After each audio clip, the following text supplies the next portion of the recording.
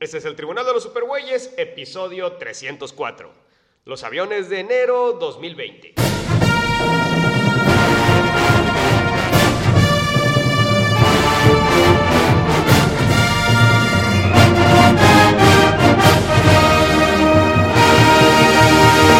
De todos los confines cósmicos del universo, se reúnen con papas y chelas las más poderosas fuerzas del bien que se hayan visto.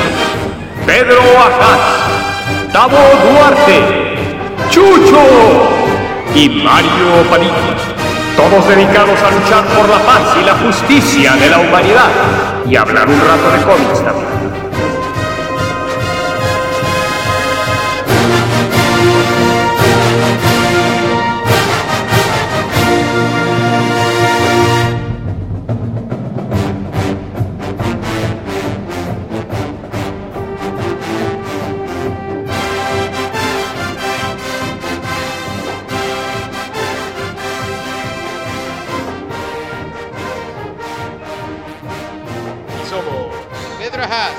Duarte, Carlos Morales y Mario Padilla. ¿Qué pedo, Tavo? ¿Por qué gritas como loco, cabrón?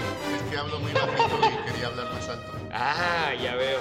No, pues excelente voz upgrade. interior, Tavo. Excelente upgrade, me parece muy profesional tu voz. Muy bien, Tavo. Sí, de hecho es más, todos nuestros podescuchas, gracias al grito de Mario y de Tavo, van a tener que ir con el otorrinolaringólogo. No, y me da mucho gusto por nuestros nuevos podescuchas, güey, que alguien les dijo, güey, escucha estos pendejos, cabrón, no está tan mal, güey. Y entonces este güey dice, a ver, voy a oír el último que tienen, a ver qué pedo, ¿no? ¿Quién sabe qué pedo? Me pongo mis audífonos con esto de los aviones, güey, la mamada. Me pongo mis audífonos, güey. ¡Ay, Mario! ¡Soy Tavo, güey! ¡Puta madre! Ya nos cancelaron, güey. Ya es más, ahorita ya nos están oyendo nada más los hardcore, güey. Olvídate. Sí. Nadie más, güey. Pues bueno, estimados podescuchas hardcore, aquí estamos de nuevo. Hace tiempo que no grabábamos. Uno de nuestros propósitos para el 2020 es precisamente regresar a nuestra programación habitual de un episodio por semana. Pues ahorita ya más o menos lo vamos logrando. Oh, sí, claro, dice mi amigo Pedro que ya lo estamos logrando. Sí, bueno, claro. sí, estamos echándole todas las ganas por lograrlo, mi amigo Pedro. Pero, pues bueno, el día de hoy... Ahorita que le echamos todas las ganas, esperemos no salpicar, ¿verdad? Así Pero bueno. es. Bueno, entonces queremos hacer un pequeño recuento del 2019 en este episodio, como es habitual en los eneros aquí en el Tribunal de la Justicia. Así es, en enero nos tomamos unas pequeñas vacaciones, no preparamos episodios y agarramos cualquier pendejada del año pasado para hablar 2 horas. Entonces, el día de hoy, damas y caballeros, hablaremos de lo que aconteció en el 2019 en películas, cómics, juegos de video y pues cualquier otra pendejada que se le ocurra a Tavo. Seguramente querrá hablar de Jojo. Esa parte será editada. No, por favor. No salió ese año pasado, creo. No, pues mejorar la calidad de vida de nuestros podescuchas. Esa parte será editada en su totalidad. Y los 5 hardcore que teníamos que le gustaban Jojo ya también dejaron de escucharnos, cabrón. ¡Chenga tu madre! 5 son como güeyes, cabrón. El 90% de la audiencia, pero bueno. Así es. Claro. Tavo los tiene Así bien es. encuestados. No, Sí. que Nielsen ni qué empresa de... No, Tavo es una chingonería en cuanto... Bueno, entonces... Independientemente, vamos a empezar hablando de películas, si les parece. Bueno. Quería yo platicar que este año se afianzó este pedo de las películas en Netflix. Y Martin Scorsese, una cosa que yo nunca hubiera pensado, sacó una película exclusiva para Netflix, güey. Sé que en Estados Unidos esa pinche película sí salió en el cine, pero pues aquí en México es exclusiva para salió Netflix. Salió en cines exclusivos. Como ya sabes, uno que otro del DF o de ciudades grandes y de off. El DF es la Ciudad de México. Bueno, la Ciudad de México y ciudades así como que off en lugarcillos culturales. Y dio el semanazo en esa destacada cadena de cines que se llama Cinebox, cabrón. Okay. Aquí en Veracruz te voy estuvo en a decir Cinebox. que Cinebox es, por lo visto, la cadena de cines que está apoyando las películas de Netflix, porque también fueron los únicos que trajeron Roma. Entonces, pues bueno, esta película con Robert De Niro. Era el irlandés, ¿no? Exactamente, el irlandés, pero no había hecho el nombre. Bueno, ya asumiendo que todo el mundo sabe cuál es, güey. No, No, es el que irlandés. fusila, ¿no? Tavo lo sabe, Gracias, Tavo mi lo querido sabe. Tavo. Tienes toda la razón. Bueno, pues está basada. Yo siempre decía que Buenos Muchachos 2, porque pues tiene como el 70% del elenco de Buenos Muchachos.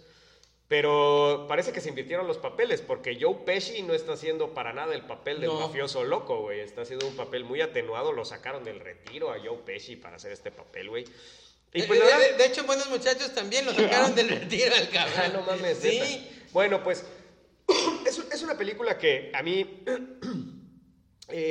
me pareció muy interesante, pero desgraciadamente la mayoría de las referencias no las entiendo porque pues no sé de historia de mafia de Estados Unidos, güey. Y la verdad es que esta película al parecer está basada en este güey que en los 2000s empezó a decir que él había matado a Jimmy Hoffa y que que había estado relacionado con un chingo de eventos históricos importantísimos de la mafia y él había tenido que ver con un chingo de esas cosas. Y este güey era así como una colección de All Stars, ¿no? Y entonces Martin Scorsese se le ocurrió hacer esta película y es como si, digamos, a mí me sonó, me dio la vibra de que es Forrest Gump, pero en la mafia de Estados Unidos, güey, ¿no? Porque resulta que este tipo estuvo ligado a todos los eventos importantes históricos relacionados con la mafia de Estados Unidos, ¿no? Pero como te digo, la verdad es que pues yo no estas referencias de todos estos mafiosos y todos estos sucesos, la verdad es que pues a mí me pasan desapercibidos, no los entiendo muy bien, tendría que ver la película con una guía para que me dijeran primero a ver qué pasó, quiénes son estos güeyes y entonces ya el suceso histórico y entonces ya veo la película, en fin. La verdad es que me limité a ver la película y pues dentro de todo la película en sí es entretenida. Yo creo que tiene mucho trasfondo o la disfrutas mucho más si sabes qué pedo con todos estos sucesos de la mafia. Y pues un punto muy importante que tiene la película es esta onda de la tecnología de rejuvenecimiento, que la verdad para mí funciona bien, pero desgraciadamente esta tecnología de rejuvenecimiento pues no puede rejuvenecer el movimiento de los actores, ¿no? Que pues a fin de cuentas es Robert De Niro moviéndose como un hombre de 80 años, ¿no? Que es lo que tiene Robert De Niro. Entonces, pues no puedo creerme que es un güey de 19, 20 años, que estoy viendo un güey de 19, 20 años, cuando estoy viendo un güey que se está moviendo como un güey de 80, ¿no? Pero creo que funciona ya cuando está más de mediana edad, ya se ve mejor la cosa. Y pues bueno, es cagado que al Pacino no le aplicaron absolutamente nada de tecnología de rejuvenecimiento. Lo pusieron tal como está durante los 15 años que se supone que está vivo en la película. No sé, ¿qué les pareció a ustedes el irlandés? Pues mira, yo creo que sí se lo pusieron, pero se nota menos a Al Pacino. Y bueno, pues te puedo decir que a mí me gustó la película. Yo pensé que era una de estas películas, la agarré, dije, no, pues tuve una semana pesada como he tenido estos últimos meses. Me voy a cansar. Estos últimos 20 años, güey, has tenido semanas pesadas. No, espérame, estos últimos 40 años has tenido semanas pesadas, ¿no? Bueno, entonces dije, pues la voy a dejar de ver como a la mitad, un poquito antes de que acabe, y de ahí me voy a ir a echar una jetita. Y no, me la eché toda corrida, no me pareció para nada cansada. No me pareció tampoco, sin embargo, una película así que fuera de las que más me ha gustado de Martin Scorsese. A lo mejor un poquito por lo que dices. Claro, se me hace como que termina esta serie de cosas. No sé si viste la película esta de Mean Streets, que es donde como que comienza con todo esto de onda de Buenos Muchachos. Esta contar historias como que de la mafia. Y me gusta cómo está terminada porque como que Mean Streets habla de la mafia, pero de estos callejeritos que estaban ahí copiando a los de la mafia, que se los madreaban y que querían ser mafiosos y nunca lograron nada. Buenos Muchachos es de los que están un poquito más cerca, pero si tú te acuerdas, yo me acuerdo que cuando la vi de chavo me decepcionó porque dije, no, esta va a ser una película de mafiosos y cómo se mueve el mundo de la mafia. Y en realidad directamente trabajan para la mafia, no forman parte de la mafia. El personaje de Joe Pesci es el que está a punto de serlo, y en realidad era una trampa para matarlo.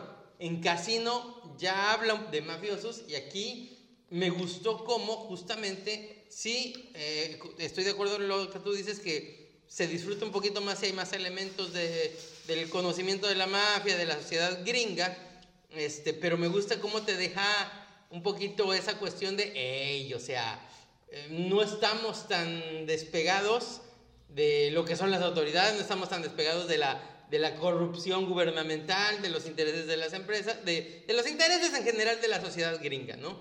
Y la presidencia incluso. Y me gustó cómo te dejan eso en claro, y te dejan claro, es más, hasta esos códigos, o sea, ¿con quién estaba más encabronado Hoffa? No necesariamente con los mafiosos que estaban al lado, los que más le pusieron el pie, por sus razones, eran los Kennedy, ¿no? Y llega el momento en el que Joe Pesci le dice al personaje de Jimmy Hoffa, cabrón, cálmala. Así le dijo, cabrón, cálmala. Bueno, más o menos así, pero le dice, acepta las cosas. Le dijo, you motherfucker. Así son las cosas. You motherfucker. Déjala ir, o sea, deja de ponerte así de intransigente, te van a partir tu mandarina en gajo. No, es que es mi sindicato y yo lo formé. Espérate, así no van las cosas, tú, ni modo, baja un poquito. Entonces, bueno, me gusta o sea, el ponerte en contexto esa situación de intereses de un sindicato, crimen, gobierno, claro, y además etcétera, tú, ¿no? pues, me imagino que pues tienes muy cerca ese pedo de los intereses de un sindicato. Pues aunque no lo creas. Pues, No, lo creo de perfectamente, alguna estoy manera, consciente de que pues, sí, mi amigo Pedro. Bueno, el punto es que... Nomás ver la parte de los a ver, taxis. de alguna manera, es más, o sea, regresamos a lo mismo, no es casualidad que en muchas ocasiones, y ojo, pues, han comparado mucho a Hoffa con el Bester, por ejemplo, ¿no? O sea, entonces, bueno. Ah, caray. Bueno, Sí, entonces, sin sí. ponernos muy políticos, como ya mi amigo Pedro está, que ya se nos está poniendo muy... ¿Cómo se llama el cuate que hace los cómics políticos? Augusto Mora. Ya se nos está poniendo muy Augusto Mora, mi amigo Pedro. No, el Es que punto, la estuvo verdad es político que... el año también, ¿eh? Sí, la verdad es que la película yo no la veo, o sea, Pedro, pues ya saben, le encuentra lo político a todo y pues esta película pues más. Pero no, realmente yo más bien lo veo como, si la comparo con Buenos Muchachos, es imposible no compararla con Buenos Muchachos, podría ser Buenos Muchachos 2. De hecho, en esencia es Buenos Muchachos 2.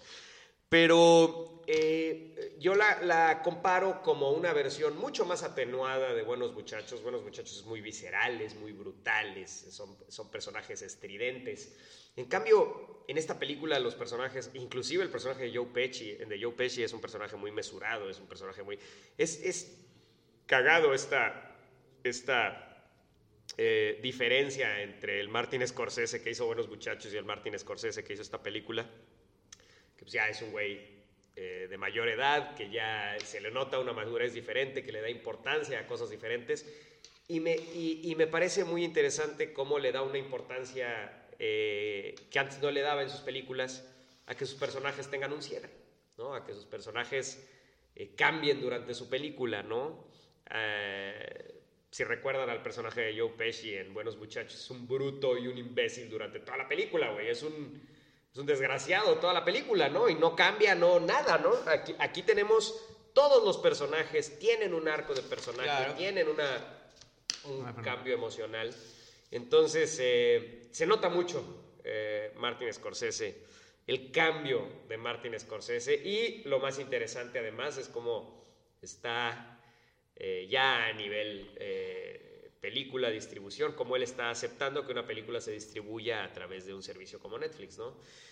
Que realmente está conquistando el mundo, ¿no? Y hablábamos el otro día de cómo cada televisora, porque pues prácticamente Netflix es una televisora, como tienen su estilo, ¿no? Televisa tiene su estilo muy marcado, HBO tiene su estilo muy marcado, Telemundo tiene su estilo muy marcado, güey, y Netflix tiene su estilo muy marcado. Netflix, yo podría decirte esta serie es de Netflix sin saber que es de Netflix, güey.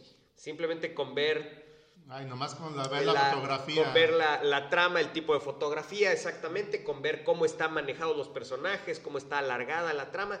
Reconoce que es de Netflix, ¿no? Y la verdad es que esta película, a pesar de que es de Martin Scorsese, tiene el sellote, no deja de ser una película de Netflix, ¿no? Con el estilo de Netflix, ¿no? Entonces, pues bueno, de nuevo, no es lo que yo hubiera esperado de Martin Scorsese. Yo hubiera esperado algo mejor, algo diferente tal vez, pero pues tal vez el que nos haya dado más de lo mismo es agradable, ¿no? Ahora, hablando también de directores, pues ya viejos, acabo de ver... No, perdón, nada más un paréntesis. Ajá. Algo que creo que también por eso me entretuvo tanto es que realmente extrañaba, no, fíjate que no fue tanto el efecto de verlos juntos, pero sí extrañaba las actuaciones tanto de Niro como de Al Pacino. Por supuesto. No, y para mí fue muy bonito ver a Joe Pesci, cabrón. Ajá, también. Y no solo a Joe Pesci, cabrón. También a ¿cómo se llama este güey de Perros de Reserva y de Tiempos Violentos, güey? ¿Cuál? El lobo, cabrón, ¿Cuál? el que limpia los... ¿Sale ahí? Ay, cabrón, claro que sale ahí. Pero bueno. Harvey Keitel. Harvey Keitel, exactamente. Ver a Harvey Keitel en la película. Sí. En fin, me encantó ver a estos actores viejos que ya no tienen tantos que papeles. ya no tienen tantos papeles, ya no los contratan y me gustó verlos y verlos bien, güey. De hecho, yo creo que a Joe Pesci algo le van a dar, cabrón. Algún premio le van a dar por ese papel. Sí. Entonces, bueno, hablando también de directores Licuadoras ya cuánticas. octogenarios, güey. Ayer acabo de ver pues la última película de Clint Eastwood, que Ah. la verdad, a mí me sorprende. No sé por qué se ¿La ríe, mula digo, o cuál es? como loco. Es que Tavo ya sabe el comentario que va a hacer Mario. Pues no, de hecho no. Bueno, el punto es que la verdad es una película que me pareció buenísima. Desgraciadamente, como me decía mi amigo Pedro, me dice mi amigo Pedro, güey, es que fue semanazo, cabrón. Y yo, no mames, todavía está, cabrón. Pues no, ya la quitaron. No, aquí está. Aquí está todavía. Y perdida, Me quedo, entonces, Pedro, en medio el caso de Richard Jewell. No, todavía está está una sola función en un solo cine a las 10:15 de la noche. Eso es todo lo que quedó ya hoy. El caso de Richard Jewell, se las recomiendo muchísimo. Actorazos, bueno, sale John Hamm, sale Olivia Wilde, preciosa, cabrón. Yo quería que ella fuera Gatúbela, pero pues no se pudo, güey. Sam Rockwell, que pues Ok. me encanta que ahorita Sam Rockwell está teniendo su renacimiento ya como actor serio, güey, ya no nada más como el príncipe ¿cómo se llama? De la guía del viajero intergaláctico, cabrón. ¿Se acuerdan de la guía del viajero intergaláctico? Que él era el pinche rey, güey. Lo hizo cagadísimo, güey. Pero bueno, Sam Rockwell. Que no me acuerdo, bueno, como Justin Hammer, en todo caso. Este güey que salió en la película de hace un año de La Patinadora. No sé si vieron la película de la vida de La Patinadora. Sí. Bueno, pues no sé si se acuerdan del gordito que estaba obsesionado con las armas, güey. Ajá. Este cabrón es Richard Jewell, güey. Y la verdad es que hace el papel excelente, cabrón. Y es increíble cómo Clint Eastwood toma un concepto, una premisa de la vida real que podrías decir, ¿cómo puedes hacer una película entretenida de este concepto? Y Clint Eastwood la convierte en una película entretenidísima, güey, interesantísima, con unos personajes que te conectas totalmente con ellos. Y no solo eso, sino que hace una película importante, güey. O sea, porque eso es una película importante, cabrón. Es una película que es súper actual, güey.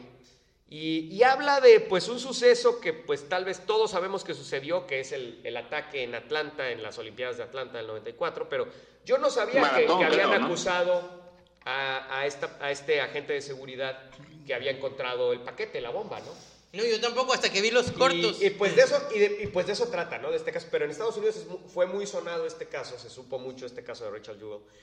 Pero, de nuevo, increíble cómo Clint Eastwood convierte la película en algo muy interesante con personajes que quieres que les vaya bien, cabrón. Además, lo increíble es una película que le gusta a cualquiera, güey. No, y además, dos detalles. Además de la edad de Clint Eastwood, que no debe de ser fácil, un suceso que se dio hace 23 años, cabrón. Y que, como tú dices, ya veo el mismo concepto y sigue siendo igual de válido, sigue siendo muy conmovedor para la época actual, como que levanta Voy a muchas decir algo piedras. que tal vez no es spoiler, fíjate. Hay un momento en el que Richard Jewell dice, a ver, ¿qué va a pasar entonces con los agentes de seguridad que encuentren paquetes así? ¿Creen ustedes que los van a reportar? Si ustedes me están haciendo esto, ¿no? En fin, y además, para mí, el FBI era la mayor vocación a la que podía aspirar una persona, ¿no? Y la verdad es que ya no lo creo. En fin, Richard Jewell es una persona muy bonita en todos sentidos, güey. En otros sentidos es un pendejo. Y pues por eso digo que es mi amigo Tavo, cabrón. Richard Jewell, fui a ver a mi amigo Tavo en el cine, cabrón. Neta, güey. Richard Jewell es mi amigo Tavo acusado de asesinato, güey. Neta. Tienen que ir a ver a Richard Jewell, alias Tavo Duarte. Ahí tienen ustedes a Tavo Duarte, ¿No hay un igualito. cómic de eso ya? Con Mario Padilla defendiéndolo, güey. Bueno, esta sería la secuela. Porque es neta, somos Tavo y yo, güey. Está bueno. Además, la película funciona totalmente como bromance, porque pues es la amistad entre estos dos güeyes, Richard Jewell y su abogado. En fin, a mí me encantó la película, vayan a verla, la tienen que ver, me parece una de las mejores y más importantes películas pues del 2019, porque pues a fin de cuentas es del 2019. Me encantó la película como siempre, Clint Eastwood, qué bárbaro, haciendo películas cada año, increíble a los 90 y tantos años. Y pues bueno, la otra película que no podemos dejar de comentar, si vamos a hablar ya de películas, ¿la de Sonic? es... Ándale, por eso no ha salido este año pasado, todavía no sale. Una película que no mencionamos aquí y que creo para mí es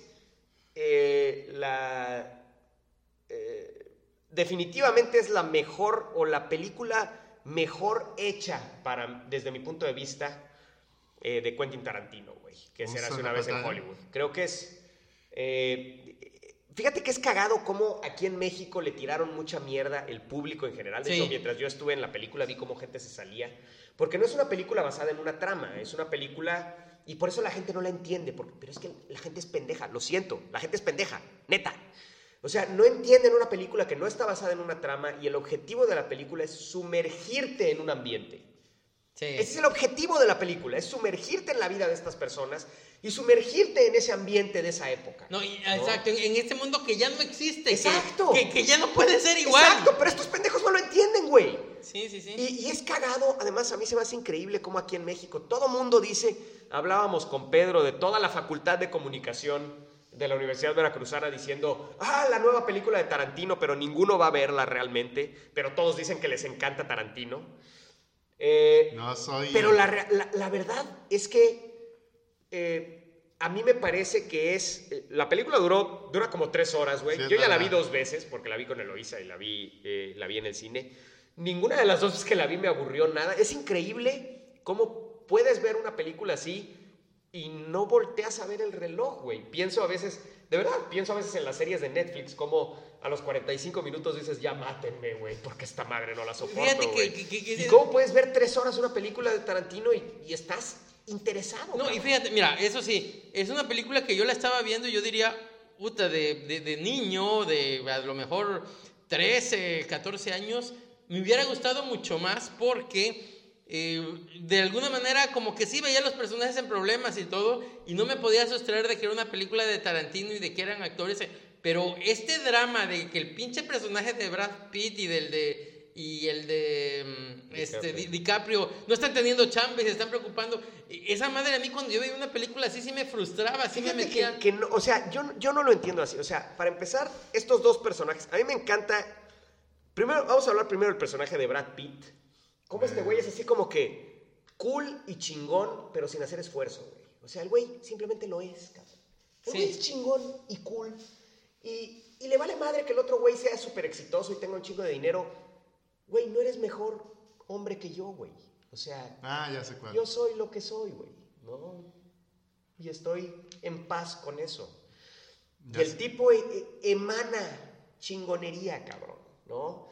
Y hay quien critica que es Brad Pitt haciendo el papel de Brad Pitt. Pues sí, pero pues Brad Pitt emana chingonería, cabrón. ¿Qué podemos decir, güey? Oye, también tuvo un problema así de que lo escuché de 2 personas. Ajá. De que, no sé, porque nomás... O sea, de tu papá y de tu mamá. Y de un tío. Oh, yeah. Okay. 3 personas. Ajá, 3 Güey, porque nomás no saben nada de la película, pero leen la sinopsis del cine que está pegada afuera. Es de la familia Manson, o sea, pura matazón y totatá. No queremos andar viendo cosas de matazones y por eso no quisieron, fueron muy renuentes a ver a la primera vez la película. Porque no les interesaba ver la verdad es que es una película que no... ¿Qué es lo que me encanta además de Tarantino? Él no hace una película para los que van a ver ni películas de Marvel, ni todo este pinche Sí, pero cine. O yo sea, te estoy diciendo Tarantino de hace... gente que no va a ver. A ver, Tarantino hace películas para la gente que le gusta ver películas. Para la gente que verdaderamente le gusta ver películas, güey. Y que verdaderamente te gusta ver personajes interesantes, güey. Y te gusta ver tramas interesantes, a pesar de que la película tiene una trama delgadísima, güey. Sin embargo, Tarantino sostiene una tensión interesantísima, por ejemplo, cuando Brad Pitt va al rancho de los Manson, güey. Claro. ¿No? Y además es interesantísimo toda esta búsqueda de trabajo del personaje de DiCaprio.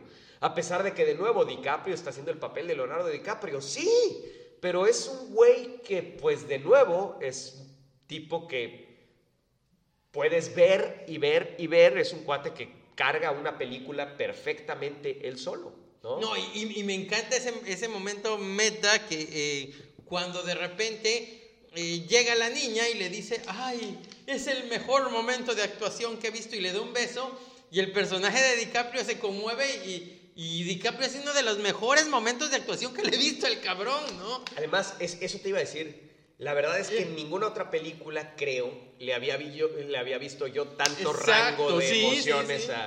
A Leonardo DiCaprio, ¿no? Entonces, ya para mí ese final alterno en donde es esta versión de fantasía de Hollywood de Tarantino, pues para mí es la cerecita en el pastel, cabrón. O sea, la verdad es que está chingón, está poca madre ver estos dos personajes de tener ese suceso horrible, güey. Pero, pues de verdad es la cerecita en el pastel. Sí, la película en su totalidad vale la pena, güey. Y no podemos dejar de hablar de Margot Robbie. Una pausa. Hablando de Brad Pitt, me encanta cómo tú dices eso. O sea, es Brad Pitt... transmite eso, que es un personaje cool, que es un personaje al que te cae bien ya instantáneamente, y sin embargo un poquito como Brad Pitt te lo muestra también con sus imperfecciones, con sus problemas, con sus frustraciones, que las intenta guardar y hacer un lado, y que bueno, pues en su vida personal ha tenido sus grandes tropezones igual. Pero ¿no? es que ese es el punto, Pedro. O sea, no sé por eso. O sea, no, los dos, ese es el punto de personajes interesantes, güey. Te los muestra tal como son. Esa escena con Bruce Lee, güey. O sea, exacto. Es increíble la escena de Bruce Lee. Hay un reportaje que la familia de Bruce Lee está enojada porque así dice, no es era de así. Nos vale madre. Entonces, no, pero bueno. Pues digo, está chido porque todo el mundo se va a acordar. La verdad es que Lee, yo ya bueno. había oído que Bruce Lee era nefasto, güey, específicamente cuando platicaron de aquel crossover entre Batman y el Avispón Verde, en donde Robin tenía que ganarle a Kato. Y pues a pesar de que... No, pero es que en el episodio así era, Robin le gana a Kato. Ya parece que va a poder, es Robin principalmente. Ya platicando Woodward y todo, se hicieron amigos, inclusive practicaban, o sea, Bruce Lee le empezó a enseñar artes marciales a Woodward. Hicieron amigos, güey. Pero ese día, cuando se iba a grabar el episodio, fue un tema súper ácido, güey, el asunto de que Robin tenía que putearse a Bruce Lee, güey. Entonces, bueno, Bruce Lee era un tipo, pues, bastante soberbio, que no se reía mucho de sí mismo.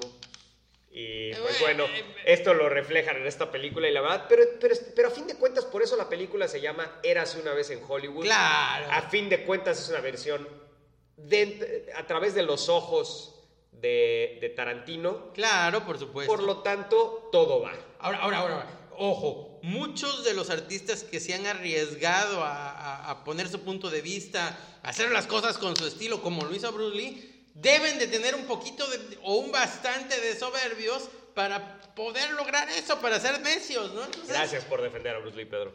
Bueno, y entonces, a fin de cuentas, lo que quería yo decir de esta película es que sí, comparándola con todas las demás películas de Tarantino, a mí me parece tal vez la más entretenida, la que tiene los personajes más interesantes, güey. Y además, la verdad es que creo que Margot Robbie en este papel de Sharon Tate sí se lleva totalmente a Uma la verdad es que se ve mucho más guapa que Uma y se ve... A mí se me hace... Yo es increíble cómo cuando hace el papel de Harley Quinn, no me parece nada sexy, güey. Pero en esta película me encanta. Claro. Se ve preciosa. Yo te vi cuando estás viendo la escena de los chorcitos. No, pues te voy a decir una cosa. A mí eso es algo que también me sorprende. Pues no se ve sexy.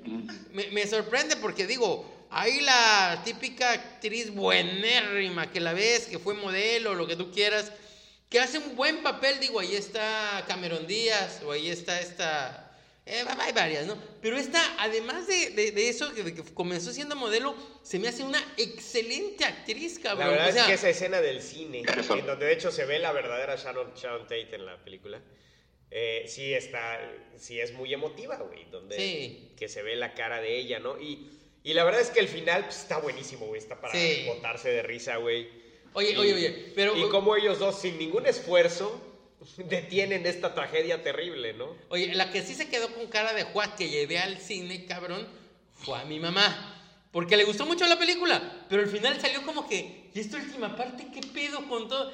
Ya le tuve que explicar qué pasó en la vida real y por qué yo estaba encantado viéndola, porque sí como que dijo, oye, cabrón, ¿y esto de lo último qué pedo? De hecho, o sea, Eloísa me decía, volviendo a la película de Clint Eastwood, criticaban mucho a este güey Richard Jewell porque pues vivía con su mamá, güey. Sí, claro, vive con su mamá. Es un psicópata, güey. Y entonces me decía Eloísa, no mames, es un híbrido de Tabo y Pedro. Porque es Tabo, pero vive con su mamá y la quiere un chingo, güey. Es un híbrido de Tabo y Pedro. Sí, la neta, pero bueno. Yo creo que este año en específico fue un año de películas en donde yo creo que otra vez se está tomando el camino. Si ustedes se acuerdan para empezar, si recuerdan el 2018, aquellos Óscares súper desangelados, ni me acuerdo, con un chingo de problemas, que por el presentador, que por lo que pasa es que eran películas. Si tú ves las películas que ganaron Oscar de mejor película y que ganaron Oscars en general en los 90s y en los 2000s, dices, oye, qué chidas películas, qué buenas películas. Y poco a poco va pasando que son películas cada vez menos divertidas y en fin las que los Oscars premian por alguna razón, ¿no? Ya no premian el espectáculo del cine, premian lo engreído, la soberbia del cine, no lo sé. Ahora, creo que este año está cambiando la situación y las cosas se están alineando y creo que ya las películas de superhéroes ya no tienen el poder que tenían antes.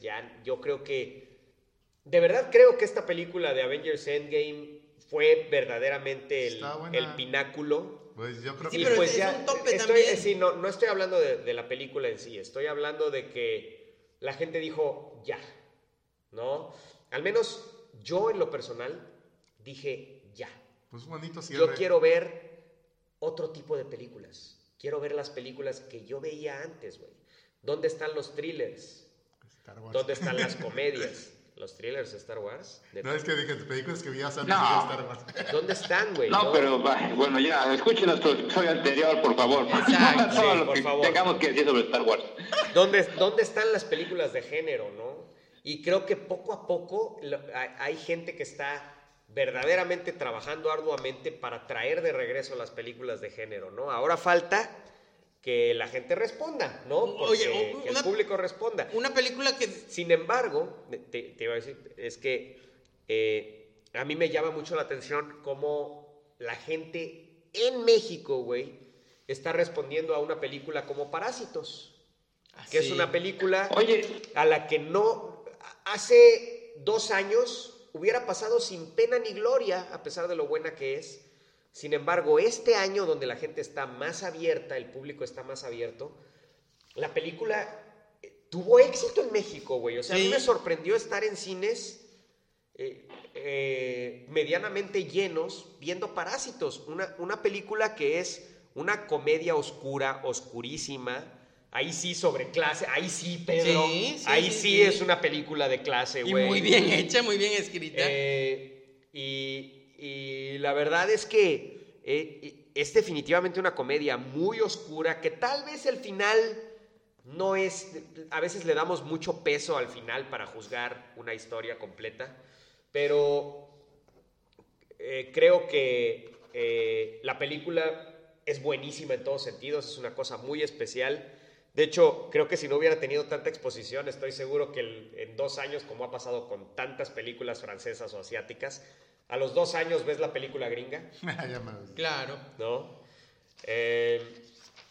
Y el remake gringo, por supuesto, ¿no? Y creo que esta película de Parásitos es... Vaya, para los que no sepan la trama, ni me gustaría decirlo porque no la quiero spoilear, es algo parecido a Old Boy. Si te dicen más allá de cierto punto de la trama, te la echan a perder por completo. Old Boy. Esta es una cosa parecida, o sea, yo la pongo al nivel de Old Boy totalmente, que es de mis películas asiáticas favoritas, güey. Ahora que verla, ha oído muy recomendada por todos. No, sí, totalmente.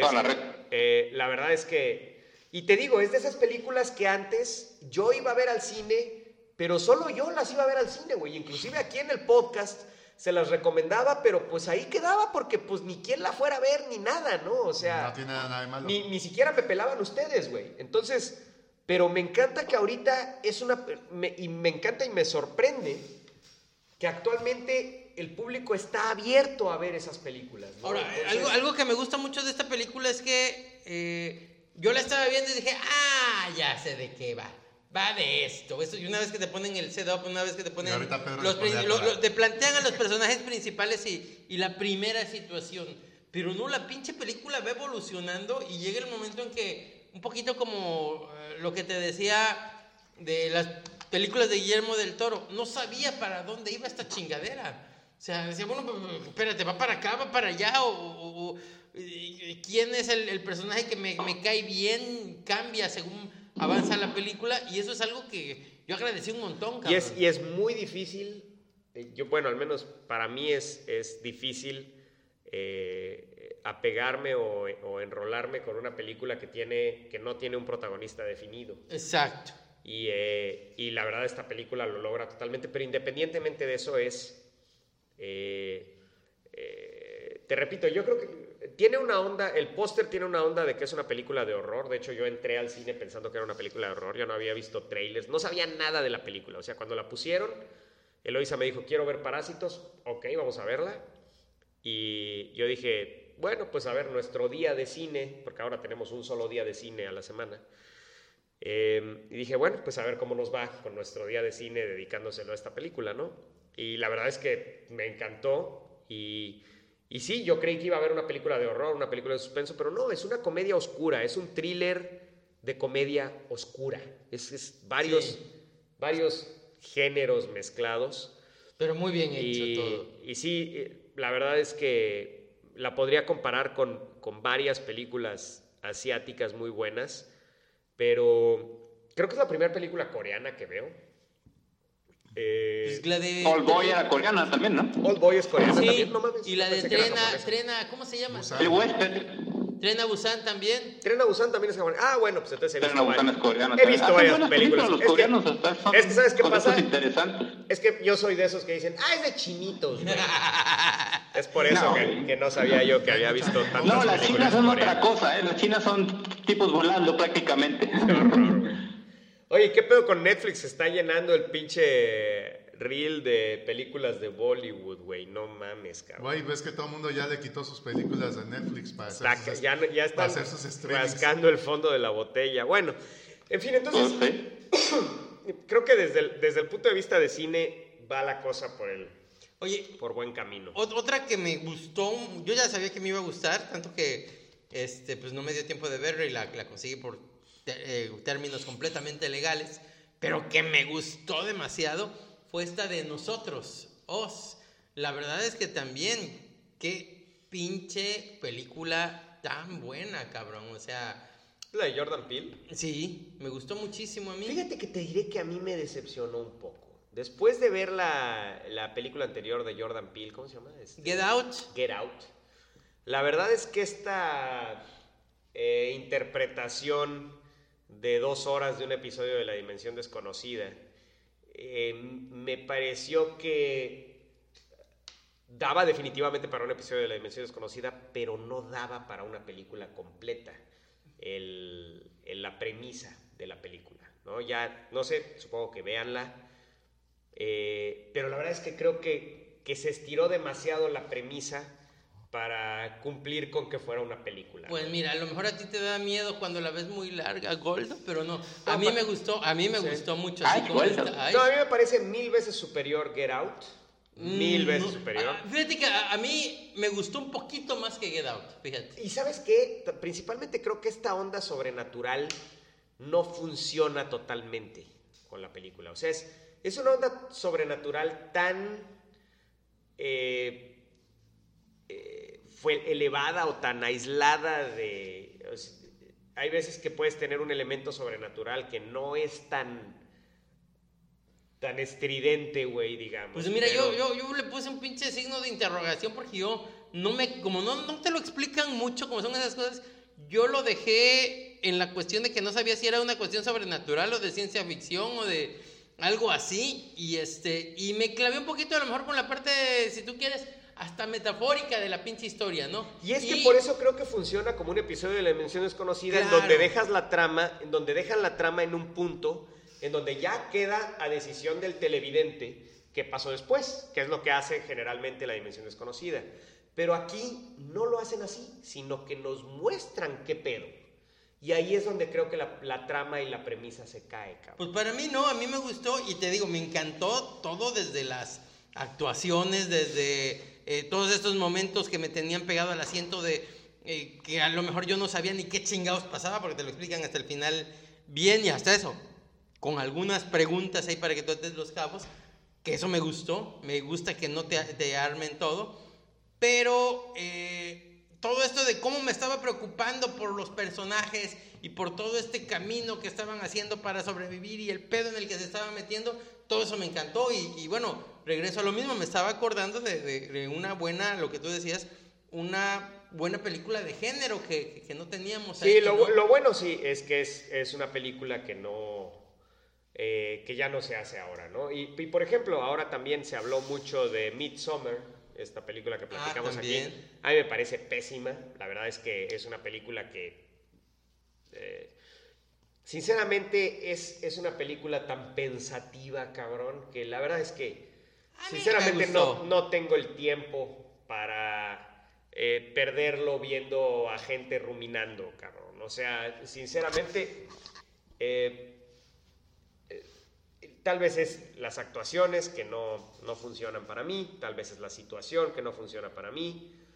Entonces, es una película que la verdad no me gusta. Pero esa la habíamos platicado aquí en el podcast. Sí, a mí me gustó y siento que no está mejor que la anterior. La anterior sí estaba brutal, cabrón. Es una genialidad de película la anterior que hizo, que es la de Hereditary.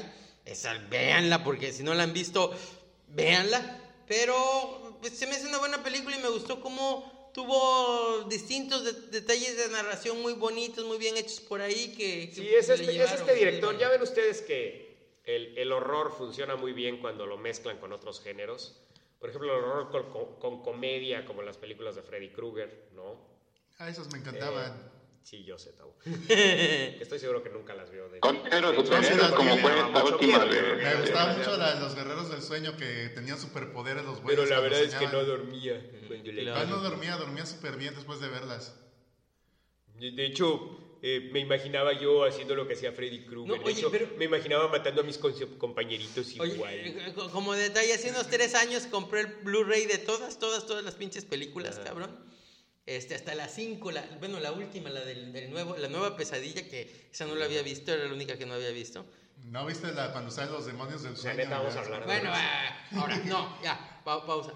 Y lo que me gustó de la primera, puse el pinche Blu-ray así como diciendo, puta, a lo mejor como ya está tan viejita, me va a parecer una mierda esta película. Oye, qué bien sigue funcionando esa pinche película, cabrón. ¿Te parece?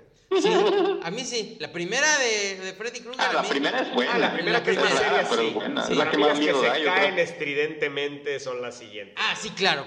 No, a mí la que me interesaba era la primera. Sí, pero Sí. bueno, entonces estaba yo diciendo, sí, a raíz de esto, que el horror funciona muy bien cuando lo mezclan con otros géneros, como en El Exorcista, cuando mezclan horror con drama. Y pues este director, no me acuerdo cómo se llama, está haciendo esto que pues él lo está haciendo como algo nuevo y a las audiencias actuales les está pareciendo, oh, es nuevo, pero pues no, el mezclar error con drama, el horror con drama, pues ya es de hace mucho. Claro. Pero creo que en esa película de Hereditary lo hizo muy bien. Fue un hitazo esa onda del drama familiar mezclado con fantasmas y cultos satánicos. Pero creo que en Midsommar tal vez es la fotografía, mucho día, no sé, es un buen experimento. Entonces sí les recomiendo que la vean nada más para quitarse la curiosidad. Ahora, ya hablando de otra cosa, mi amigo Tavo me tiene mareado el día de hoy, no ha dejado de hablar todo el podcast. Entonces, pues a ver, Tavo, ¿qué tanto apuntaste que de te películas? gustó? A ver, no, de lo que sea. No, A ver, lo que sea. ¿de qué Ah, querías lo que sea. hablar, cabrón? Pues tengo mi top 3 de juegos que jugué este año, mi top 3 de anime, mis top 3 de series. Uy. Hasta el micrófono se le cayó a Mario. Sí, ¿con cuál empiezo? Pues con la que quiera, ¿no? Videojuegos. ¿Con videojuegos? Sí. Pues voy a decir los top 3. El primerito fue el Fire Emblem, que me cagó mucho al principio porque le metieron, pero a lo bestia, a la telenovela. O sea, de todo es una escuelita y lo que quiere ese güey y todo eso, era prácticamente las partes que le decía, skip, quiero las partes de batalla. Pero llega un momento que estás con la fiesta de té con el otro güey y estás con las palomitas viendo a ver qué dice, para que con eso acá esos güeyes y te encariñas con ellos y te dueles y te matan, reinicias el juego porque te lo matan, porque ya tienes que, si lo pierdes ahí, para los que no sepan, es un juego táctico para el Switch, de personajes como de mover unidades, y te ponen una telenovela y la historia está buenísima, está muy bueno el juego como siempre. No me gustaron mucho de los cambios que hizo, pero está chingoncísimo, pruébenlo. Ay, Goldo. Bueno, los otros juegos no quiero encarar mucho de ellos porque ya lo he dicho a morir con el de Pokémon Espada, que es la misma mugre pero en Switch. Pues sí, es que osote, que osote, y ya me da mucha pena decir los que siguen, así que voy a dar mi top 3 de anime. A ver. Qué puta madre, así estará este pedo. No, espérate, que le da antes de mucha que pena decir empieces a los hablar que de anime, siguen. yo te voy a recomendar un juego que jugué este año también. ¿Cuál? Digo, incluyendo entre varios que realmente no fueron de este año, pero este año salió uno particularmente que me gustó desde el que vi el tráiler, o sea, porque es un juego animado completamente a mano, o sea, se nota que está hecho animación a mano, cuadro a cuadro, y el juego se llama Gris. ¿Cómo? Gris. Oye, Gris, así Chucho. como el color gris. Oye, Chucho, fíjate que yo intenté jugarlo, cabrón. De hecho, pues ya he estado 2-3 horas jugándolo. Ajá. Pero no sé si soy yo o qué pedo, pero pues ¿Puede ser? no hizo clic el juego conmigo, güey. No, o sea, se me hace muy tedioso, güey. O sea, es manejar... O sea, porque, por ejemplo, me recuerda mucho a Monument Valley, este juego. Ajá. Pero sin que no, tengas es que pensar diferente. nada, güey. Este juego nada más es brincar, escenarios muy bonitos, todo muy bonito, Muy bonito, como una sí. pintura, pero pues nada más, cabrón, o sea, no... No, tiene más, bueno, es que es visualmente más bien lo que presenta. Pero lo interesante del juego es que conforme vas avanzando, o sea, sí te va contando cierta historia con el asunto. Es muy subjetiva, si quieres llamarlo así. Pero sí hay bueno, el tema principal del juego, ya hablando un poco de spoiler, es las etapas del duelo. O sea, cómo este personaje va yendo de diferentes maneras, en diferentes escenarios incluso, pasando por estas etapas de un duelo, de algo que le sucedió y que la destruyó realmente, o sea, te lo muestra de esa manera. Y cómo va surgiendo hasta recuperarse y enfrentando su oscuridad, ¿no? O sea, porque representan también la oscuridad. Ok, le voy a dedicar tiempo porque ahora sí lo voy a jugar, cabrón. Que le voy a dedicar tiempo porque con eso que dices ya sí lo voy a jugar, cabrón. Sí, es un juego muy bonito y más profundo, o sea, no te lo... ¡Ay, Goldo! O sea, el juego en general, o sea, el gameplay es bonito, pero pues sí, es así nada más ir brincando, es un plataformer, o sea, es más sencillo, pero en sí la experiencia es lo que te llena más, o sea, porque realmente ¡Ay, Goldo! tiene todo ese trasfondo, está muy bien animado. A mí lo que más me encantó es eso, que está muy bien animado, cómo se mueven los personajes. Es lo que siempre más me atrae por lo regular en este tipo de juegos, porque pues, ya casi no se hacen muchos así. Y se ve que es un equipo pequeño, español, y eso se ve que le echaron mucho cariño para producir ¡Ay, juegos. O sea, Goldo! tiene varias cositas así. Incluso fue ahorita premiado por alguno de los, en el Video Game Awards, fue como uno de los juegos así que causaron impacto, o sea... Órale. Y eso ya lo vi después. Pero sí, el juego es muy bonito, o sea, y te digo que tiene mucho que ver con esto, o sea, con el trasfondo de las etapas de un duelo. Sí. Y sí te lleva un poco de eso. Me recuerda mucho a otro que jugué hace tiempo que se llama Rime, o Rime, se escribe Rime. Sí. Y también tiene mucho de ese estilo así, o sea, es simplemente llevar una experiencia al personaje por diferentes... El de Rime tiene un poquito más de historia y un twist ahí muy interesante también, pero trata con el mismo asunto. Y también es español, creo, o sea, se ve que están haciendo cosas interesantes, así como tipo indie, pero es lo que es, creo que es el que más me ha gustado este año, o sea, en cuanto a videojuegos, porque ha salido otra titipuchal de fregaderas ahí, de diferentes estilos y demás. Ahorita estoy jugando Control, tú también creo que lo estabas jugando, se ve muy bueno. Sí. Oye, Sí. Fíjate. Una cosa que estuve jugando ahorita que salió a finales del año pasado, pero volvió a salir ahorita para el Switch y lo estaba jugando paralelo con otros juegos de la serie, ha sido el Dragon Quest 11, porque ahorita volví a empezar el 5 y acabo de terminar el 1, jugué el 5 porque viene la película de Netflix, yo pensé que nunca le iban a traer, y fue el 5 el que no me acabé, y no sé, el juego que a algunos sea muy repetitivo o así, es una cosa muy hermosa las historias. ¡Ay, Goldo! Muy hermosa. No, es una cosa muy hermosa en toda la Muy hermosa. ¡Ay, en Goldo! los personajes, Muy en la hermosa. música, en las historias. No sé, como cuando fue revolucionario en su momento y fue una cosa La neta, Tavo, independientemente, y te lo está diciendo un güey que llegó a la mitad de ese pinche juego, güey. No llegaste a la mitad, no, para nada. Ok, Llegaste no. que fue la parte de las Mira, hermanas, eso es el principio Tavo, casi. de lo que he jugado de Dragon Quest, me parece lo más genérico. Es el primero que sí tiene un poco más de trabajo visual, pero la verdad es que es el pinche Dragon Quest más comercialote de todos, más facilote de todos. ¡Ay, O sea, Goldo! Es que le gustó a Tavo por neta, facilote. cada calabozo es... Mira, me cagan los pasillos de copiar y pegar. Bueno, esta madre es pasillo, copiar y pegar al máximo, güey. Sí, las escenas de historia son bonitas, como siempre todos los Dragon Quest de hace poco para acá tienen música instrumental, a partir de Nintendo DS, ¿no? Tienen música para acá, a partir de los remakes de Nintendo DS. Y también los de Nintendo de Ajá. Y qué padre los comentarios de Pedro, ¿vale? De juegos de video, muy interesante. Claro, muy acertado siempre. Pero la verdad, Tavo, tal vez cambia la historia después, pero sinceramente, después de jugar otros RPGs japoneses, ese Dragon Quest me parece de lo más genérico, de lo más poco valiente, güey, de lo más genérico que hay, cabrón, en cuanto a RPGs japoneses. Y pues sí está bonito, pero no mames, no tiene nada con, por ejemplo, Ni no Kuni, o Ay, no Sholdo. tiene nada con, si hablas de Dragon Quest 5, cabrón. O sea, la verdad es que creo que vale más la pena, en todo caso, jugar un juego más viejo, cabrón, como a lo mejor si no has jugado Chrono Trigger, mejor juega Chrono Trigger, güey, porque... Ya lo tengo en todo. Y es que yo sé, güey, tú tienes 40 años, güey, pero es que estoy hablando de que este juego principalmente va para los chavos, güey, de 15 años a 20 años, güey, son los que están conociendo Dragon Quest con este juego.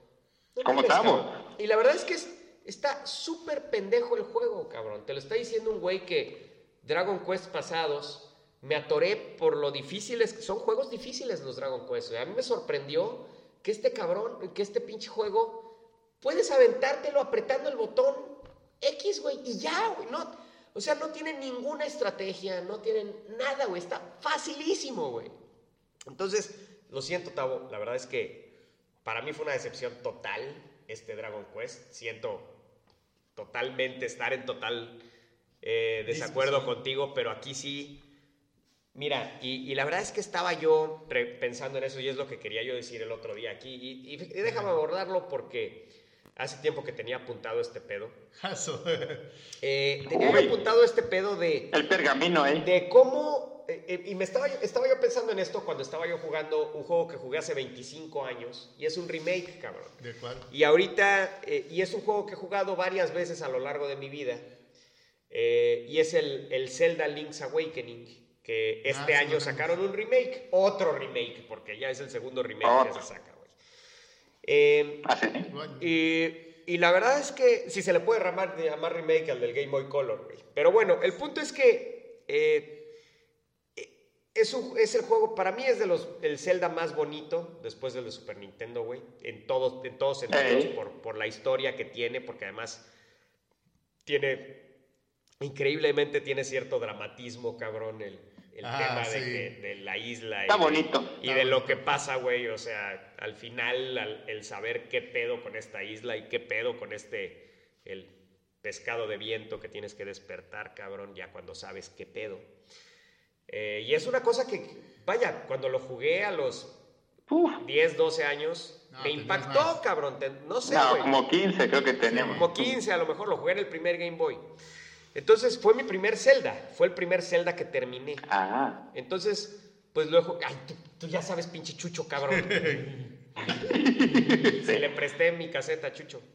Bueno, ay, Goldo, esas intimidades aquí, neta, ¿no? mi cassette de Link's Awakening se lo presté a Chucho para que lo jugara en su Game Boy. Sí. ¿El cassette o el cassette? Ya se me lo prestó y lo jugué ya en Super Nintendo después. Ya después de haber jugado varios Zeldas también. Y sí, está muy bueno, o sea, en cuanto a música y toda la animación. Para ser de Game Boy, del original, del primero, está súper bien logrado, la verdad, el juego. Es increíble que hayan hecho eso para el primer Game Boy. Bueno, pero bueno, a lo que voy es que en el primer Game Boy fue un juego hecho, como tú dices, Chucho, con un chingo de cariño, un chingo de ahínco, por un equipo que era un pinche juego que iba a ser una mamada, güey. No le importaba a Nintendo ese pinche juego. Y estos güeyes hicieron una obra que tiene influencia inclusive en los juegos actuales.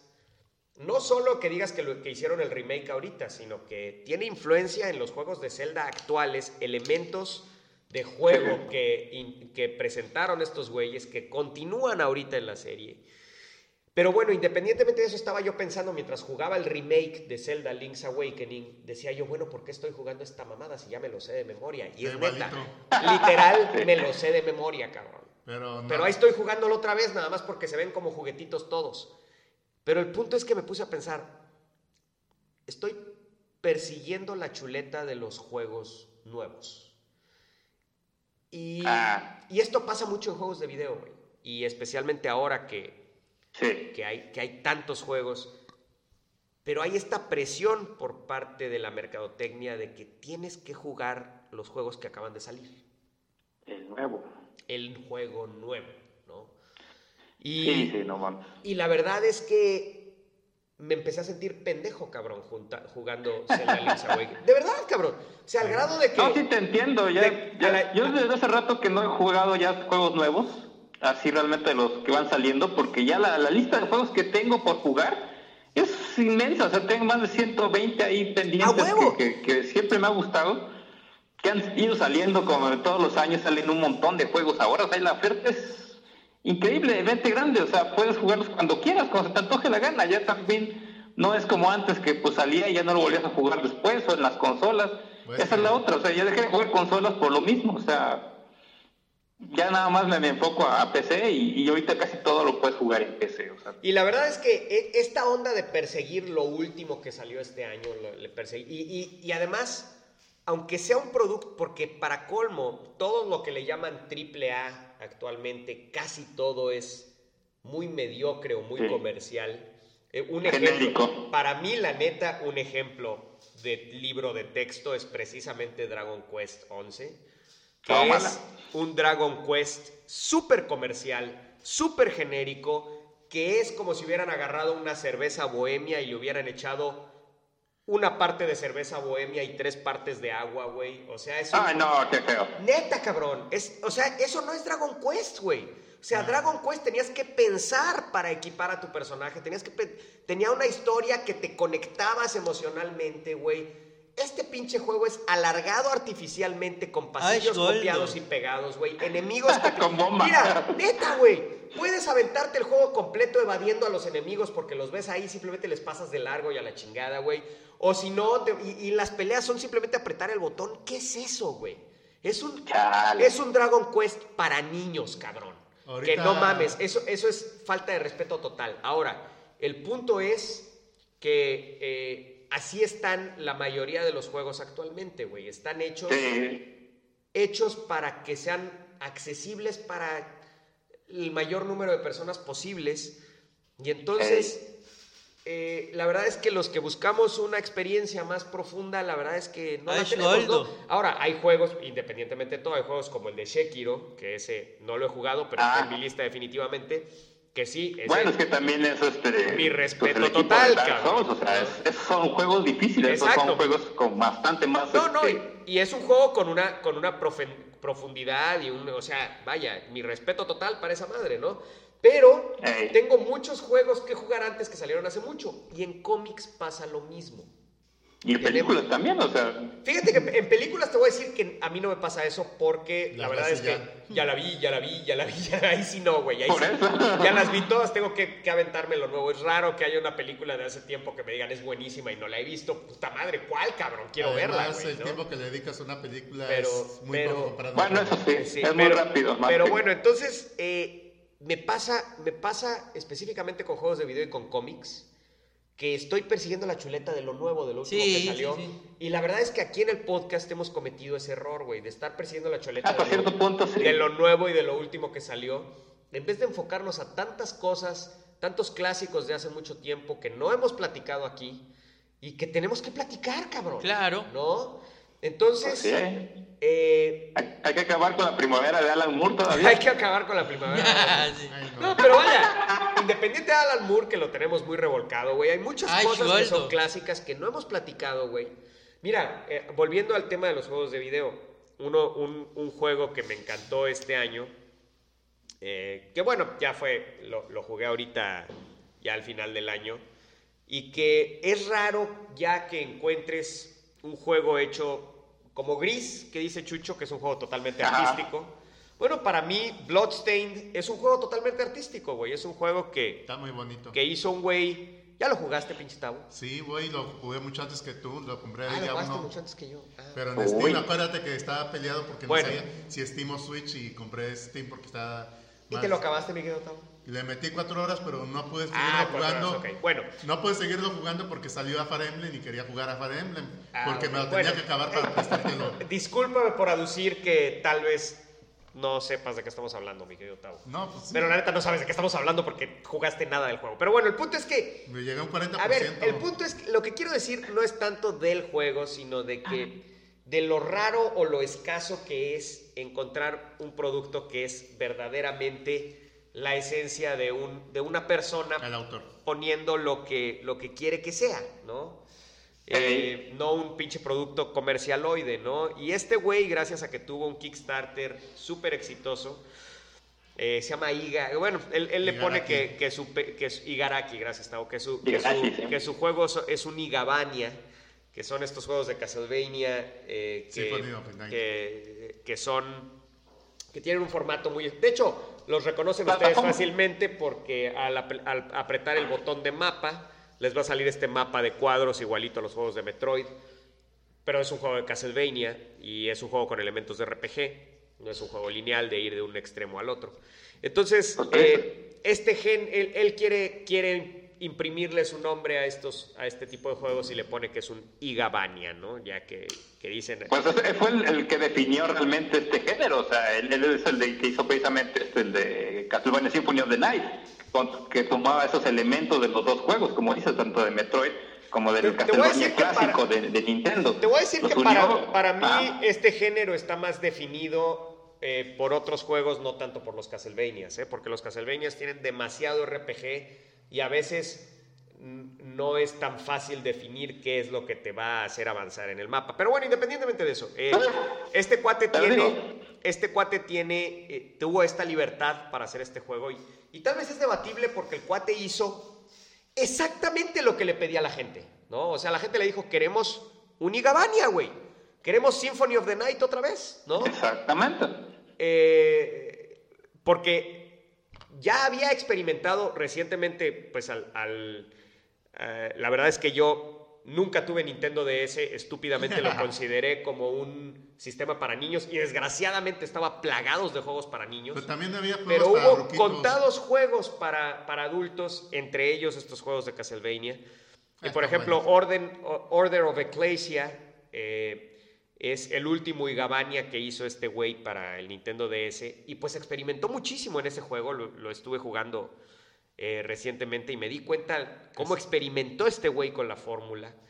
Y la verdad es que jugar este juego de Bloodstained fue algo que me cautivó, o sea, estuve jugándolo. También tengo cierta susceptibilidad a este tipo de juegos, a estos Metroidvanias, me pasó también y además hay esta evolución reciente de estos juegos que ahora los hacen muy grandes, porque antes un Metroidvania eran juegos cortitos, que jugabas en un rato y se acabó. Relativamente, pero a partir de Hollow Knight, por ejemplo, que es un juego inmenso. Bueno, Hollow Knight es otra maravilla, esta joya de la que hemos hablado hasta el cansancio. Entonces, y recomendado inmensamente, porque sí,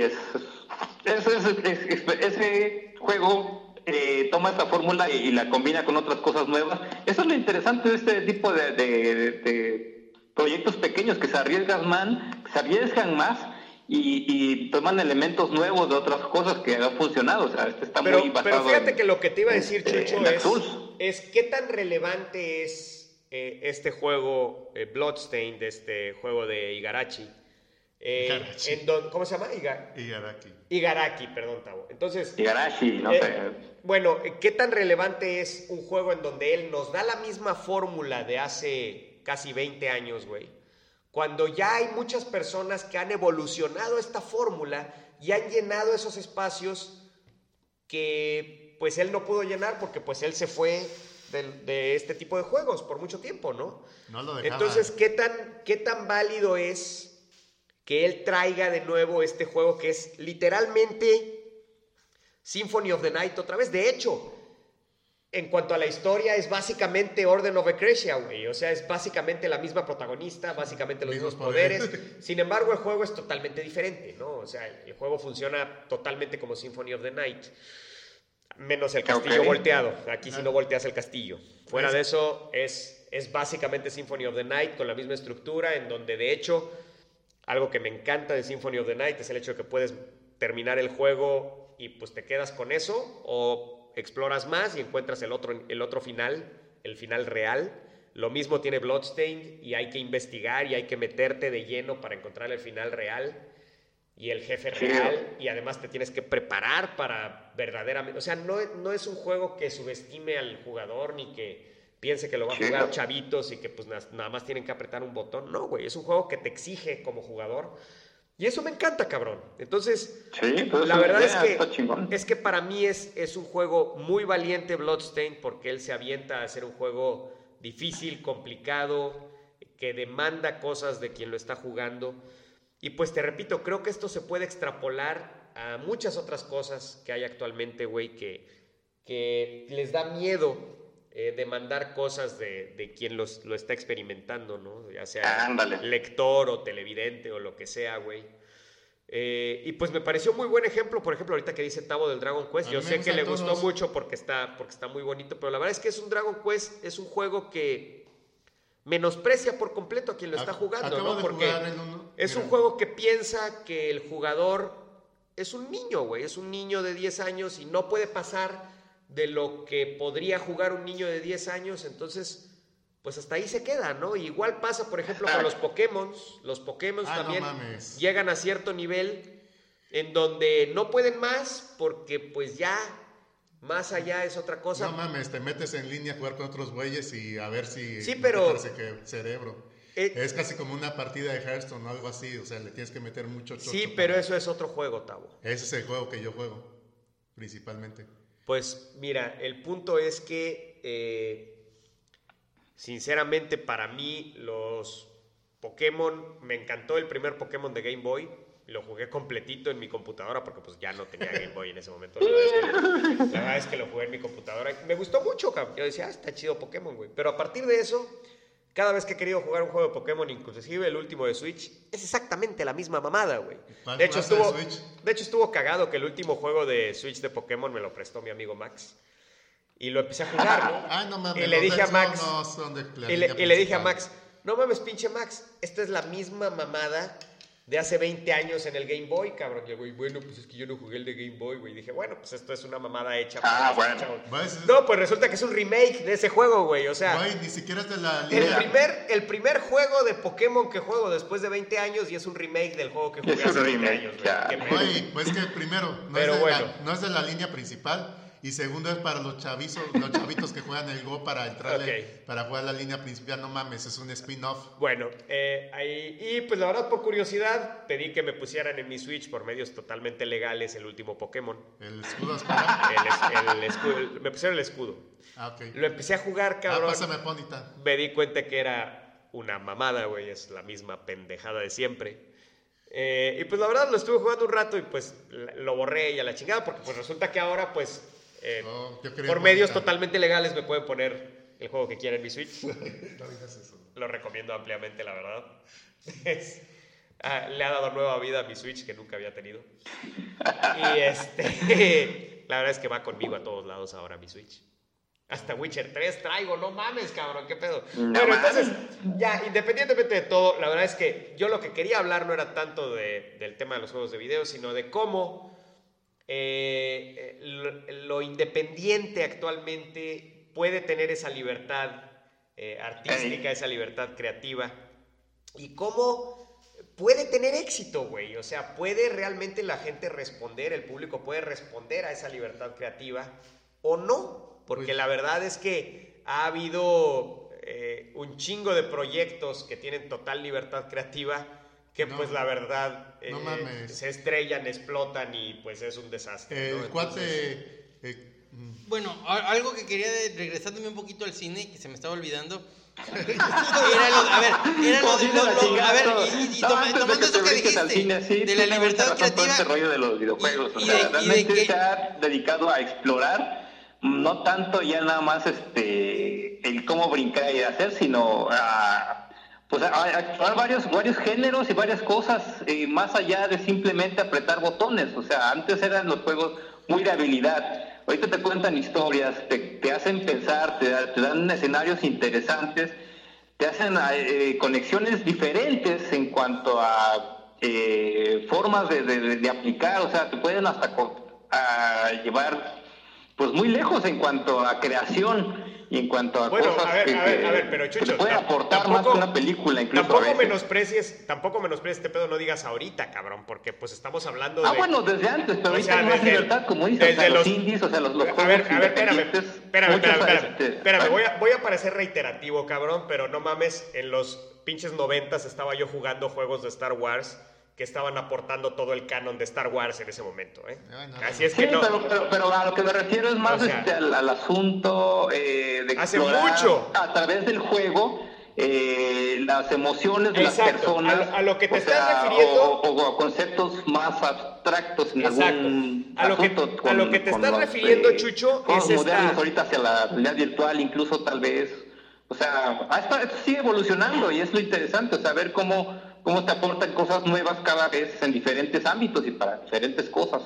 Chucho, a lo que te estás refiriendo, que eso sí es reciente, es una corriente muy reciente que hay en juegos de video de creadores independientes que están queriendo inyectar una emocionalidad muy abstracta en ciertos juegos. Emotividad. Emotividad, gracias, sí, perdón. Una emotividad. Bueno, eso es alguna parte, pero O sea, va más allá de eso. Por ejemplo, no sé si has jugado Celeste. Todavía ahí lo tengo, pero todavía es uno de los que están en la larga lista que tengo. La verdad es que o Undertale, por ejemplo. Undertale lo empecé, sí está interesante, pero creo que el principio es complicado y dicen que se pone mejor después, pero no ha llegado. O Night in the Woods también. Son juegos que siguen esta corriente de el creador quiere expresar sus frustraciones. Ándale, eso sirve mucho para liberar todo eso. Como te decía de Gris incluso. Sí, es una corriente muy reciente en juegos de video en donde estos creadores, estos programadores, quieren expresar sus frustraciones más profundas en su creación del juego de video. Y hay veces que funciona y hay veces que no, ¿no? Exacto, pero también es... Pero es una corriente muy chida, ¿eh? Es como una terapia o como un... No tanto para expresarlo, sino... Sí. Para sobrellevarlos y compartir su experiencia. Así es una corriente muy... Y de hecho, creo que la mejor... Y de hecho, me acabas de recordar un juego que jugué precisamente este año, que es precisamente eso, y creo que es el mejor ejemplo de este tipo de personas o de programadores que quieren inyectar sus frustraciones o sus limitaciones en un juego, y es el de Senua's Sacrifice. Se llama Hellblade Senua's Sacrifice. Sí, entonces el año pasado creo también lo mencioné precisamente aquí en el podcast porque es un juego que quiere reproducir y hacerte sentir lo que siente un esquizofrénico. Y de hecho lo hicieron con esquizofrénicos que estaban evaluando la experiencia y diciendo si es así, no es así, si es cierto, no es cierto. Y la verdad es que es un juego extraordinario, güey. Hellblade Senua's Sacrifice, súper independiente. Ese lo tienen que jugar en pantalla grande con audífonos. Pero es creo que de las mejores definiciones de esa corriente que está diciendo Chucho, de estos creadores que quieren decir más con el juego de video. O sea, no me quiero solo expresar artísticamente, no solo quiero hacer un juego divertido, sino que también quiero expresar mis frustraciones y quiero hacer sentir a la gente de una manera. O sea, están usando los juegos de video para crear sentimientos en el jugador, ya sea de frustración, de tristeza, de emoción, en fin. Qué chingón. Entonces, está muy interesante. es un medio que da para mucho y que creo que apenas se está explorando. Y creo que un medio que actualmente se está despreciando y que creo que da para mucho, igual que los juegos de video, son los cómics. Actualmente, tristemente, los cómics, que es un medio que yo adoro, cabrón. Vaya, hice un podcast por 10 años sobre eso. Estás haciendo. Y lo sigo haciéndolo. Aquí estamos. Es un medio, o sea, es un medio que me ha dado más que cualquier otro medio, ¿no? En función de historias, ¿no? En función de hacerme sentir cosas, o sea, es un medio que actualmente se está menospreciando como que, lees cómics, mejor me espero a la película, güey. Cuando salga la película, entonces ya lo veo, pues güey. lo están alzando porque así son los libros de entonces, el libro, mejor me espero a la película. es muy triste, es muy triste cómo se están menospreciando los cómics actualmente. Creo que siempre han sido menospreciados hasta cierto punto. O sea, antes eran considerados como literatura basura. Ahorita tal vez tengan un poco más de relevancia por el asunto de las películas basadas en los cómics. Pero pues igual no le dan la misma importancia que una película, como dicen. Mira, es respetado en ciertos círculos, pero la gente en general no lo respeta, güey. Por eso, sí. La gente en todavía, general, o sea, como antes. Los cómics son una pendejada, ¿no? Entonces, pues eso es muy triste. Y la verdad a veces pasa inclusive entre la gente que nos gustan los cómics, güey. Porque acabamos leyendo los cómics basura, los cómics comerciales, y no estamos leyendo los cómics que realmente buscan expresar algo, que realmente buscan... Y no los estamos leyendo, ¿no? Entonces, eso lo vamos a corregir totalmente este año en el Tribunal de la Justicia. Vamos a leer cómics importantes, cómics trascendentales. Y hablando de todo, no solo de superhéroes, de todo. porque también nos han acusado muchísimo de que solo leemos cómics de superhéroes. La neta no es cierto, no sé por qué nos acusan de eso, porque pues, la verdad No, escuchen otros episodios y te encontrará muchas cosas interesantes. No sé por qué nos tienen como que muy clavados de los superhéroes, mucha gente nos tiene así... Porque la presentación del cómic en el Palacio de la La presentación del podcast. Puede ser. ¿Qué quieres que y ahí se quedan? Pues sí, a lo mejor, y bueno, mira, si lo vemos en cuanto a los títulos de los podcasts, también tenemos muchos títulos de superhéroes en cuanto al título de nuestro podcast, pero también nos hemos dado espacio para hablar de otras cosas. El género de superhéroes es un género apasionante, cabrón. También, claro. También puedes encontrar cosas muy interesantes en el género. Todos los cómics son chidos, menos en los que les gusta a Pedro. Yo no voy a permitir que menosprecien el género de los superhéroes. Es apasionante, cabrón. Todos son chidos, todos los cómics son y chidos. No todos, Tavo, hay mucha mierda. Sí. Es como todo, es un medio. O sea, dentro de tanto como entre el género de superhéroes como el de los indies y de estas cosas personales, puedes encontrar cosas buenas, cosas malas. El chiste es, pues, a veces meterse y empezar a buscar y a ver qué te interesa, qué encuentras aquí, qué encuentras allá. Y pues entre toda la basura puedes encontrar unas buenas joyas o cosas muy interesantes que ya sea que te lleguen a ti o a alguien más. O sea, también en géneros y en gustos hay muchísimo para escoger dentro de los cómics. Fíjate que hay dos cómics, hablando un poquito de esas cómics originales, a lo mejor no son dos cómics que me impactaron, que yo dije, no hombre, qué revelación he leído, pero que me gustaron porque me parecieron muy originales. Son dos cómics de Image que leí el año que pasó, se publicaron el año que pasó, tanto de Unnatural le pusieron en inglés, pero también aquí lo publicaron en México, se llama Contra Natura, es publicado por Image, pero bueno, pues es por una autora italiana y me gusta mucho, se llama Mirka Andolfo. Les recomiendo que la sigan en su Twitter porque pone imágenes muy bien dibujadas y muy cachondas de repente. Se agradece eso. Y bueno, pues me gustó, la verdad me llamó la atención el cómic porque fue uno de esos que dije, ay, voy a ver este número 1 de Image, se ve bien la portada. Y me gustó porque tiene una premisa así como que de una sociedad medio distópica, con tonos de magia, desde el principio son estos personajes animales con formas como de seres humanos, y del inicio se ve antropomórficos, se ve una cochinita medio llenita, pero reguenota, fajando con un lobo bien ponchado. Pinche Pedro, y me tachas a mí de solífico. Claro, ¿no? También es furro de closet. Sí, se está proyectando. Pero bueno, la leí y se me hizo muy fresca, se me hizo muy interesante. Dije, chinga, ¿quién escribió esto? Y me llamó la atención que la que escribía era la misma que dibujaba y era una mujer, se notaba ese toque pues medio femenino, hasta la cachondería, hasta me gustó. Como que al final es una historia que me gustó que fueran solo de 12 números, ahí comienza y acaba, autoconclusiva. Okay. No acabó con el mismo nivel, como que le bajó un poquito. Yo se lo perdoné por la originalidad de la historia y porque es la primera vez que la veo escribiendo, ¿no? Que busqué y es el primer trabajo que tiene de escribir.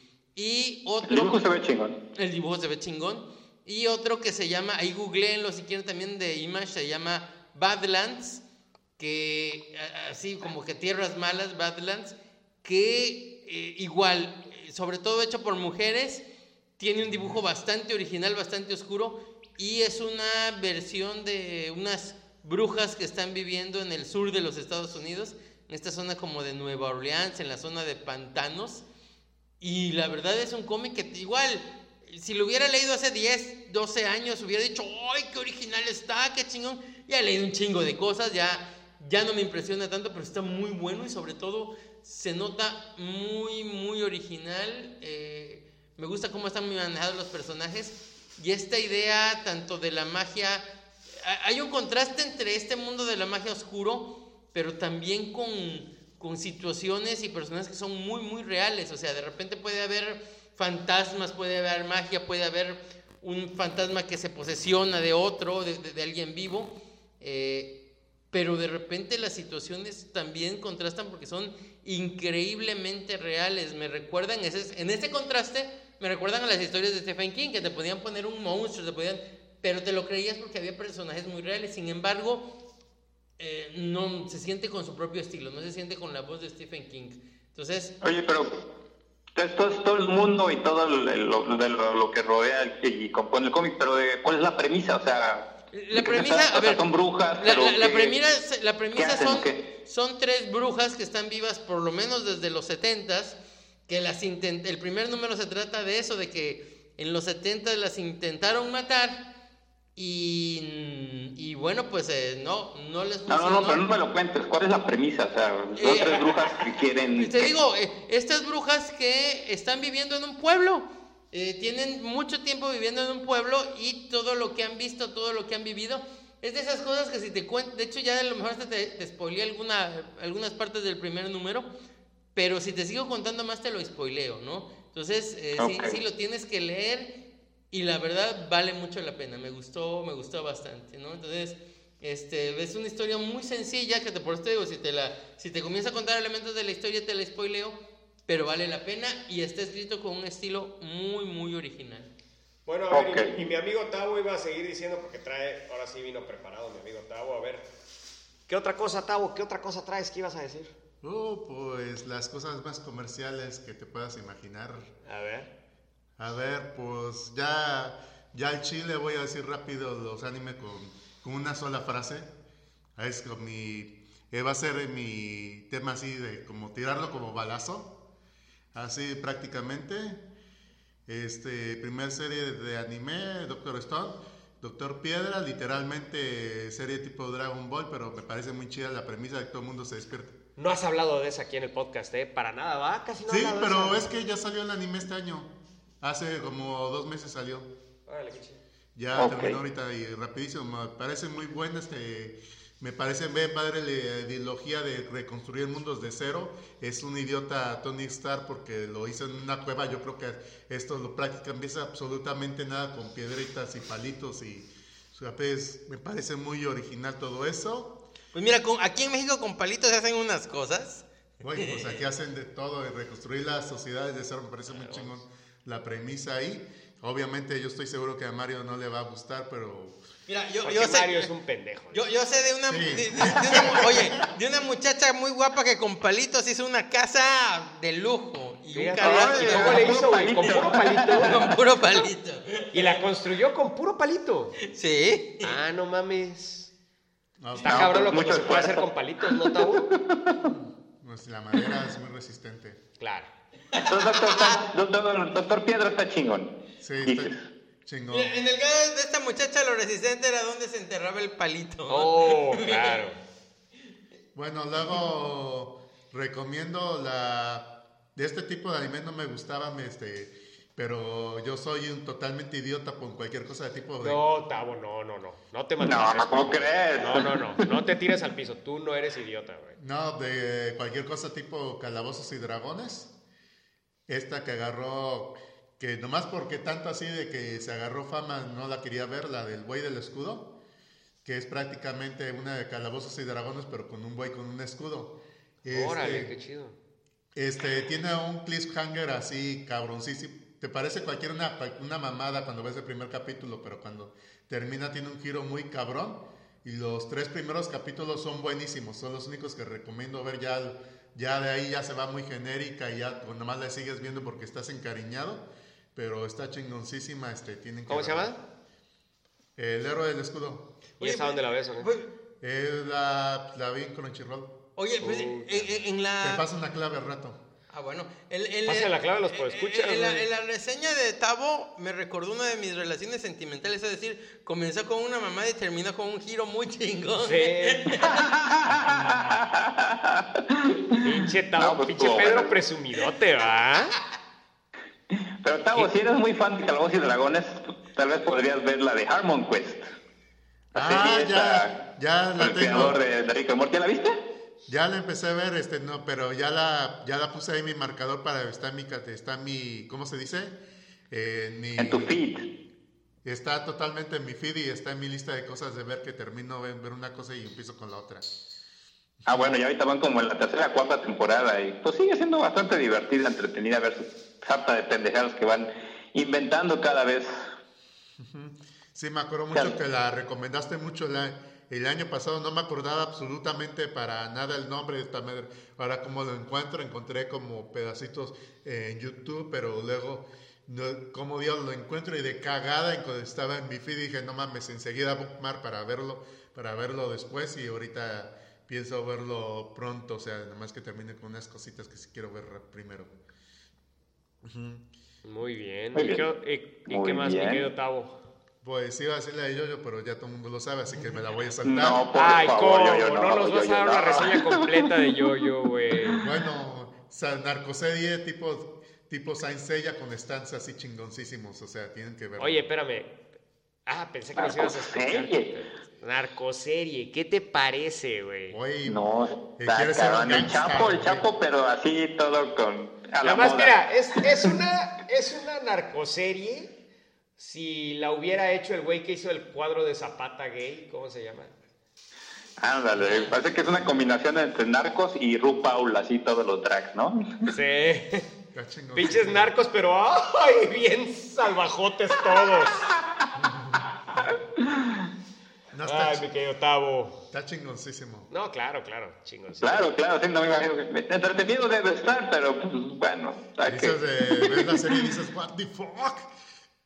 En serio, y Veremos. Te voy a llevar a un bar, güey, que neta vas a decir, no mames, este bar es temático de Jojo, güey.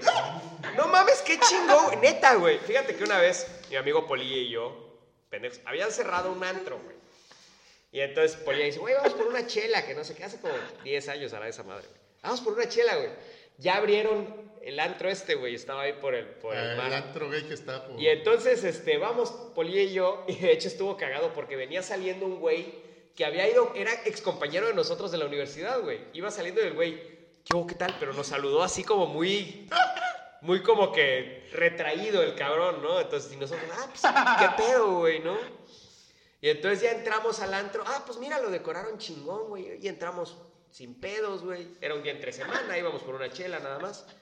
No mames. Pero adentro el desmadre estaba de no mames, güey. O sea, estaba el antro prendidísimo, güey. Pinche jueves a las 10 de la noche, güey. Estaba eso prendidísimo, güey.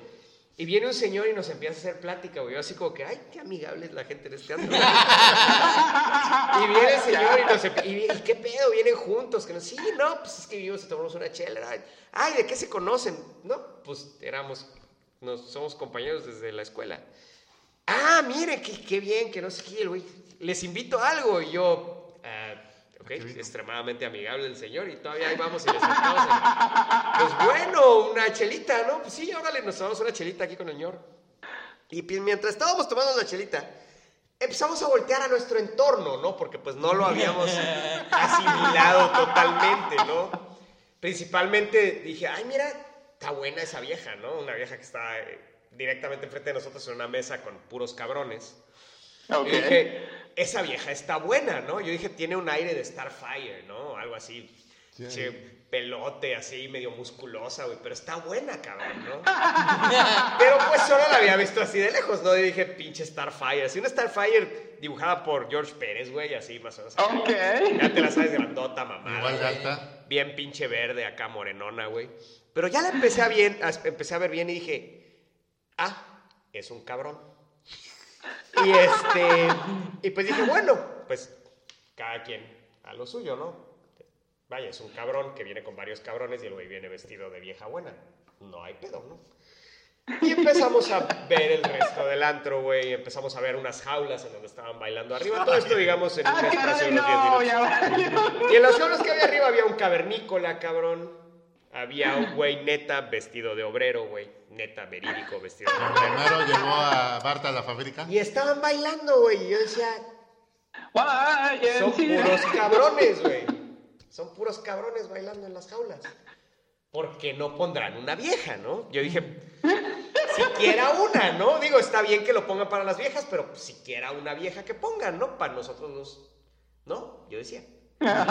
Y y pues bueno, continuó acá, haz de cuenta, ya nomás faltaba acá Tavo brincando como loco con la música de Zelda, ¿no? Tan, tan, tarararán, y Tavo, ¡ah! Anda Como acá, loco. yo voy a antros. Busquen ese video, es verídico, ese video es neta. Tengo que buscarlo para ponerlo en nuestro Ya Instagram. ni Está muy chido. existe. Yo creo que ya lo borré.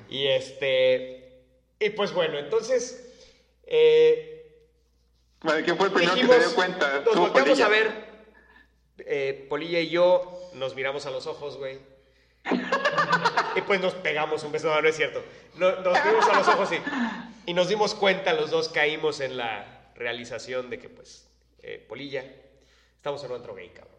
Y entonces pues, bueno, pues la cuenta, por favor. Si estás en Roma, Y el señor, oiga, no, yo les invité, que no se... No se preocupe, señor. Nosotros pagamos nuestras chelas, ya pagamos nuestras chelas y nos fuimos. Fue toda una experiencia. Tavo, te puedo llevar a un bar de esos y vas a decir, no mames, esto es temático de Jojo, güey. ¡Qué chingón, cabrón! ya hasta botaste. Y al rato, Tavo, súper chingón, güey. Antros temáticos de Jojo por toda la ciudad, güey. ¡Qué chido, güey! Ya cada vez que Tavo ve un antro con un arcoíris afuera va a decir, no mames, un antro de Jojo. Voy a entrar, güey. ¿No? Órale. No voy a antros, pero Así bueno. es, pinche Tavo. Bueno, pues te recomiendo, si vas a uno de esos, vas a decir, no mames, Jojo, güey. Qué chingón. ¿Va a ser conmigo? Tavo, desgraciadamente ya tengo un bebé, güey. Ya no puedo salir en la noche, ya no me dan permiso. Nada más. Pero pues aquí tienes tu wingman, mi amigo Pedro, güey. Te Pero, voy a decir que el mejor wingman que he tenido en mi vida para ligar viejas no es Tavo Duarte, güey.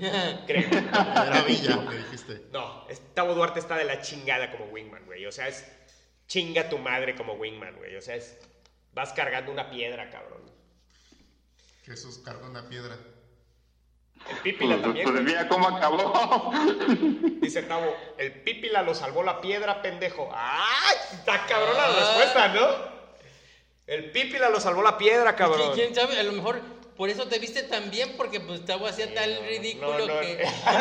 Es cierto, a lo mejor es un asunto tipo Pípila, ¿no? Sí. A lo mejor ligué con Tavo de wingman porque pues me servía como la pinche piedra del Pípila, güey. Neta, güey. A la madre, qué metafísico, güey. Está para hacer un juego de video, güey. Evitabas balazos, pero bueno. Pues sí, para los balazos solamente, pero Así bueno. es. Pero bueno, pues toda una Bueno, experiencia ahora, tener de ya wingman Tavo en nos video. acaba de decir, si alguna vez estamos en una balacera, ya sabemos qué hacer, cuál va a ser nuestro pipila. Se ocupa más espacio, pero bueno. Tavo va a salir vestido de Jojo, ¿no? Tal vez ahí sería un buen wingman en ese lugar. Bueno, pues asistan a la próxima convención de los supergüeyes este año, donde mi amigo Tavo hará cosplay de Jojo. No. Órale, no. Oye, otra cosa, ya vi completa la serie de Witcher. Oh. Wow. Esta- Eso es de este año. Mira, yo me quedé, la verdad me apasionó, güey. Me quedé a los 30 minutos del primer episodio, no, 25 minutos del primer episodio. Fue cuando me di cuenta, esto es una mierda. La chingada. Eso sí, muy bien por Henry Cavill. pues Interpretación perfecta. Lástima de que pues casi no sale Henry Cavill en la película, en la serie, güey, del Witcher. Es lo más Güey, luego está- sale más, no mames, dale chance. Tienes que ver más de 25 minutos. No, pero está igualito que las series de Hallmark Channel, de cuando pasaban Hércules, Sinbad y todos esos. Está igualito en fórmula y los monstruos de 2 minutos que siempre están a la sombra, así. Y no, pues sí, pues estaba entretenido, pero sí estaba...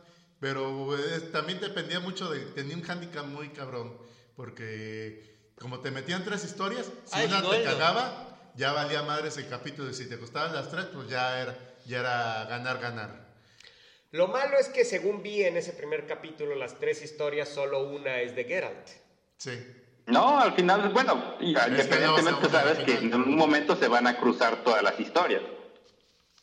Pues sí, pero es que este pedo de que no entienden de que si quiero ver una serie de Superman, no quiero ver a la esposa de Jimmy Olsen y sus problemas con ser vegana, cabrón. Ahí. ¿Sí me explico? Para eso tuvimos La esposa de Jimmy Olsen siendo vegana no me interesa, Pues, güey. de Quiero hecho, ver a ya Superman. les he dicho que leo una revista de cine que se llama Empire Online. Sí. Bueno, en la reseña de esta serie dijeron, ¡ay!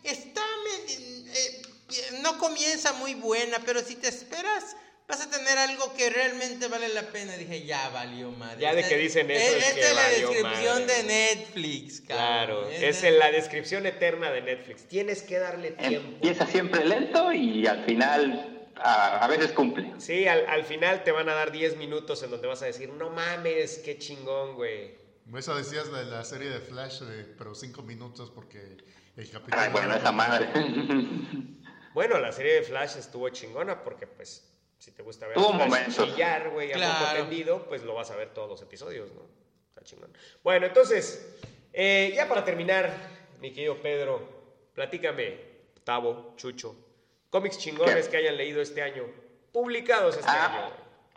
Pues mira, Yo tengo uno. O a ver, si me dicen cómics chingones o si me dicen cómics que son una mierda, también chingón. Yo tengo uno que estuve leyendo el año pasado. Ahorita, pues Marvel empezó otra vez a publicar Conan y Jason Aaron estuvo escribiendo, bueno, está escribiendo, todavía está por terminar, ya está por llegar al último, son 12 números, me parece, los que lleva hasta ahorita. Y este es el arco completo, se llama La muerte de Conan el Bárbaro. Órale. Y es Conan el Bárbaro, suena bien, cabrón. No, está chingona. La forma como te está escribiendo son muchas historias pequeñitas de Conan que están unidas por una sola, que es la que va como que uniendo así todo el hilo, o sea, la que pues, a través de esta van contando etapas de Conan en diferentes etapas de su vida, o sea, en diferentes lugares. Y hay unas muy interesantes, o sea, es como si llevaras una serie de Conan, pero que va a culminar en algún rollo.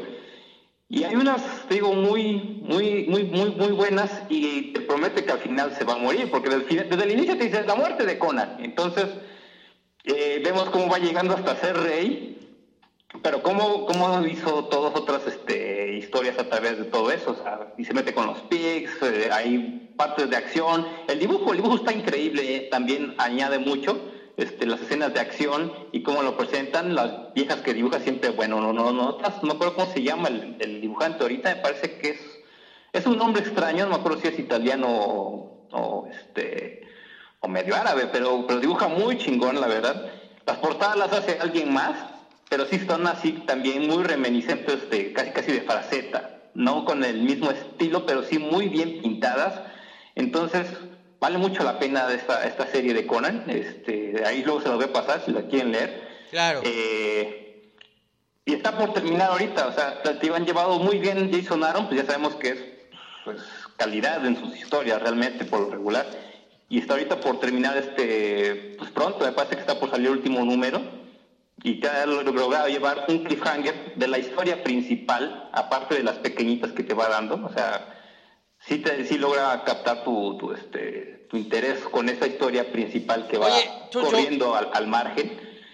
Y pues a ver cómo termina ahorita. Ahí ya les contaré dentro de unos podcasts, ya que termine, qué tal está. Pero la neta está muy chingón. Oye, Chucho, una duda que tengo también. Yo comencé a leer Conan, tanto leí Conan como La Espada Salvaje de Conan, el primer número de cada uno, y algo que como que algo que me gustó mucho de esta nueva relanzamiento tanto de Conan como de La Espada Salvaje. De hecho, hay un podcast de La Espada Salvaje original que lo platicamos. Escuche ese episodio. Pero en este relanzamiento algo que como que me hizo ruido fue que de repente por momentos te ponían al Super Conan, o sea, como que cuando el escritor quería, cuando el escritor quería, Conan podía podía estar encadenado con unas cadenas fuertísimas y las podía romper porque chinga tu madre, es Conan, ¿no? Entonces, eso... Fue episodio 68 que hicimos en el 2012. Bueno, en el episodio 68 hablamos de la edición original de La Espada Salvaje de Conan el Bárbaro, que era en blanco y negro, y fue en el 2012. Entonces, te digo, ¿esto es algo que sigue prevalente o que ya se quitó en esta corrida de Jason Aaron? Porque eran dos números que recuerdo que escribía Jason Aaron. Ajá. Pues no, realmente eso está casi un poco al margen, o sea, porque se mete más en tanto Conan como los personajes que lo rodean en Cimeria, o sea, sí hace mucho uso de todo el mundo, o sea, se ve como presenta un mapa, o sea, el diseño incluso también está chingón, te presenta al inicio un mapa y cómo va en diferentes áreas de todo el continente de Cimeria, cómo dónde anduvo caminando y en qué lugar sucede esta historia, se ve que le metió coco, pero como son diferentes chiquitas historias, pues pues pasan muchas cosas, o sea, no te puedo decir que en alguno tal vez sí rompe cadenas, pero no en todas, y hay unas que están más interesantes por su trasfondo. Hay unas que se enfrenta con serpientes gigantes para salvar un pueblo y luego se hace amigo del pueblo, o sea, está muy bien desarrollado en general. Y no, eso del Super Conan, pues no creo que realmente afecte mucho la historia. Están saliendo varios números diferentes, creo que también está saliendo La Espada Salvaje, como dices, Conan contra los Avengers, Conan en todos lados, como lo estaba aprovechando Marvel. No he leído mucho de esos, pero se me hace que el Conan el Bárbaro se llama esta serie, y es la muerte de Conan. Se me hace que es bastante rescatable. Está muy, muy divertido y muy interesante las historias. Pues fíjate que qué bueno, porque yo recuerdo que justo ese concepto era el que me hacía falta cuando yo estaba leyendo Conan de chavillo. Yo decía, bueno, sí, te dicen que este bárbaro va a ser rey en algún momento o algo, pero como que eran historias demasiado sueltas, como que a mí me habría gustado ver como que una cronología del personaje, cuando le pasaba X o Y cosa, y eso que estás diciendo, pues a lo mejor es algún sentimiento que también tuvo Jason Aaron, y que dijo, bueno, pues ahora que me van a dar Conan durante un ratito, pues voy a hacer ese concepto. No creo que estaba siempre entre líneas para todos los que leíamos La Espada Salvaje de Conan y que leíamos este bárbaro que en algún momento va a ser rey, etcétera. Entonces, bueno, ahora, hablando un poquito de Jason Aaron también, ahorita bueno, como lo recordaste y lo sacaste, justamente en el año que pasó, pues terminó una corrida larguísima en Thor. Terminó ya yo sé que ya terminó su serie de King Thor, y la verdad es que sí está por terminar la otra, ya terminó la miniserie de King Thor. Ahorita ya por lo mismo sacaron un Thor número 1 con otro escritor, con otro equipo creativo. Sí, cierto, sí, ya terminó, está buena, Bueno, pues justamente se me queda de tarea para las próximas vacaciones. Me quiero echar un pinche maratón así con todo, porque ha sido un montón de cómics que Jason Aaron ha escrito de Thor. Pues hicimos un podcast especial de God of Thunder. Escuche ese podcast, el cual, bueno, pues una idea muy buena. Y llevamos 2 episodios de la corrida de Jason Aaron, porque hicimos un episodio de El asesino de dioses. Ajá. Ese es muy bueno, Y aquí en esta que dices de King Thor, retoma otra vez todo ese Thor. No, nunca lo hicimos. Nunca hicimos episodio de Jane Nunca Foster. lo hicimos. Y son números buenísimos. Lo mencionamos varias veces ya. Nunca hicimos episodio de Jane Foster, Thor. Búscalo y vas a ver que no, cabrón. Yo leí varios números porque lo íbamos a hacer y nunca lo hicimos. Lo que pasa es que lo mencionaste varias veces en varios podcasts y en varias y nunca tuvo tema principal. Se metía varias veces el calzador como así de Jane Foster, y en otro capítulo Jane Foster, y así. Pero aquí no sale Jane Foster. Y bueno, yo he leído como que por momentos esta corrida de Jason Aaron. No la he leído toda, pero todo lo que he leído está excelente, está muy chingón. No, te digo, esta última de King Thor está muy buena también. Te diré que hay ciertos momentos en donde se cae y se hace muy lenta. Te voy a decir, por ejemplo, la parte antes de la guerra de los realms, de los reinos. Bueno, eso sí es normal. Híjole, esa parte está somnolienta, que Malekith está tratando de... y es Shield y Jane Foster, Thor, Malekith es el malo, güey. Híjole, esos cómics están somníferos, güey. Pero ya en cuanto empieza la guerra... Está muy alargado, se nota que estuvo muy alargado para darle el evento al final de la guerra de los reinos. Pero la verdad es que la cagaron. Sí, entonces, pero sí estaría chido hacer un episodio ya de Thor de Jason Aaron completo, güey, ya hablando de todo. Estaría chido. Bueno. Desde el asesino de dioses hasta el Rey Thor. La época porque actual, de hecho, güey, lo poquito que he visto de Rey Thor, así de imágenes de flashazos, sale ahí el asesino de dioses en esa última miniserie. Pues sí, o sea, si te acuerdas, el asesino de dioses abarca hasta el futuro, miles de años en el futuro, güey. Sí. Exacto. Bueno, pues... pues está chingón ese. Próximamente. Así es. Bueno, a ver, ¿qué otro cómic chingón leyeron este año? Bueno, mira, a ver, me estabas diciendo de pendejadas y ya para eso nos vamos a ir a DC. La verdad es que lo que sí me sorprendió, la basura que fue, cabrón, fue el Superman de Brian Michael Bendis, cabrón. Bendis era la promesa de ese Pues de sí, DC pero, de este año. Pero mira, me eché ¿El la de Frank Miller miniserie. no lo leíste? A ver, me eché la miniserie de Man of Steel que me pareció una historia X, eso sí, qué grandes dibujantes. Y ya después seguí leyendo el cómic de Superman, la saga de la unidad, y dije, bueno, pues debe estar chingón donde hasta la saga de la unidad le está dando, y vamos, y además Ivan Rice hace un trabajo, mis respetos como dibujante de Ivan Rice. Dibuja a Superman, toda página vale la pena, es un deleite visual, pero la historia es una mierda. O sea, a mitad de la historia se trata de que hay una pila, la Tierra se va a destruir porque hicieron un experimento, porque chinga tu madre, y ni lógica tiene lo que está pasando. O sea, no. He leído cómics de los 50 o de los 60 que tienen más lógica que esa madre y cómo lo resolvió Superman. Ya ni me acuerdo cómo era, pero era así de que, es que estamos jugando con la energía y la energía va a salir y ya la luna se está destruyendo. Una mamada así, no sé. Y también lo solucionan bien random, bien así. O sea, no.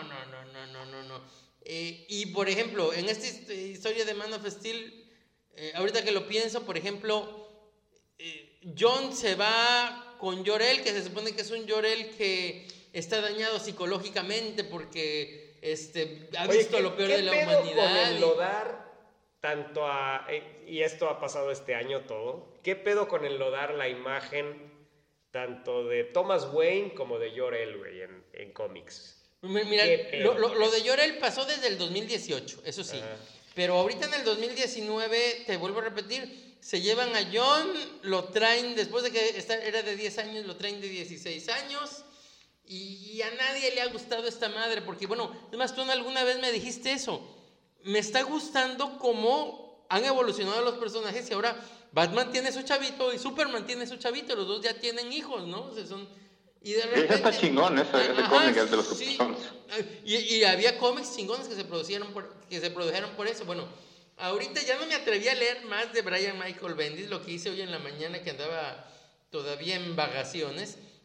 Es que me puse en YouTube a checar a ver qué opinaba la gente de esa madre. Así, todo mundo le echaba caca a Bendis. No, que está arruinando a Superman, y hasta me tocó ver diálogos de cómics que están muy bien dibujados, pero diálogos de cómics en donde además Superman y Lois Lane se separan de la manera más telenovelera y pendeja posible. ¿Ya se separaron, nomás? Momentos en los cuales, por ejemplo, de repente llega Superman que ve a Luisa Lane y se la comienza a fajar como a Superman, y le dice a Luisa Lane, nos están tomando fotos, mi amor. Me vale madre, andaba muy caliente y te quería ver y no sé qué. Y madre es así, o sea, y ahorita terminando, no, dicen que está haciendo pendejada tras pendejada tras pendejada. La verdad es que me dan ganas, porque se ve con muy buen dibujo también, me dan ganas de leer su Legión de Superhéroes, pero después de ver tanto comentario negativo, y que me disgustó tanto lo que vi de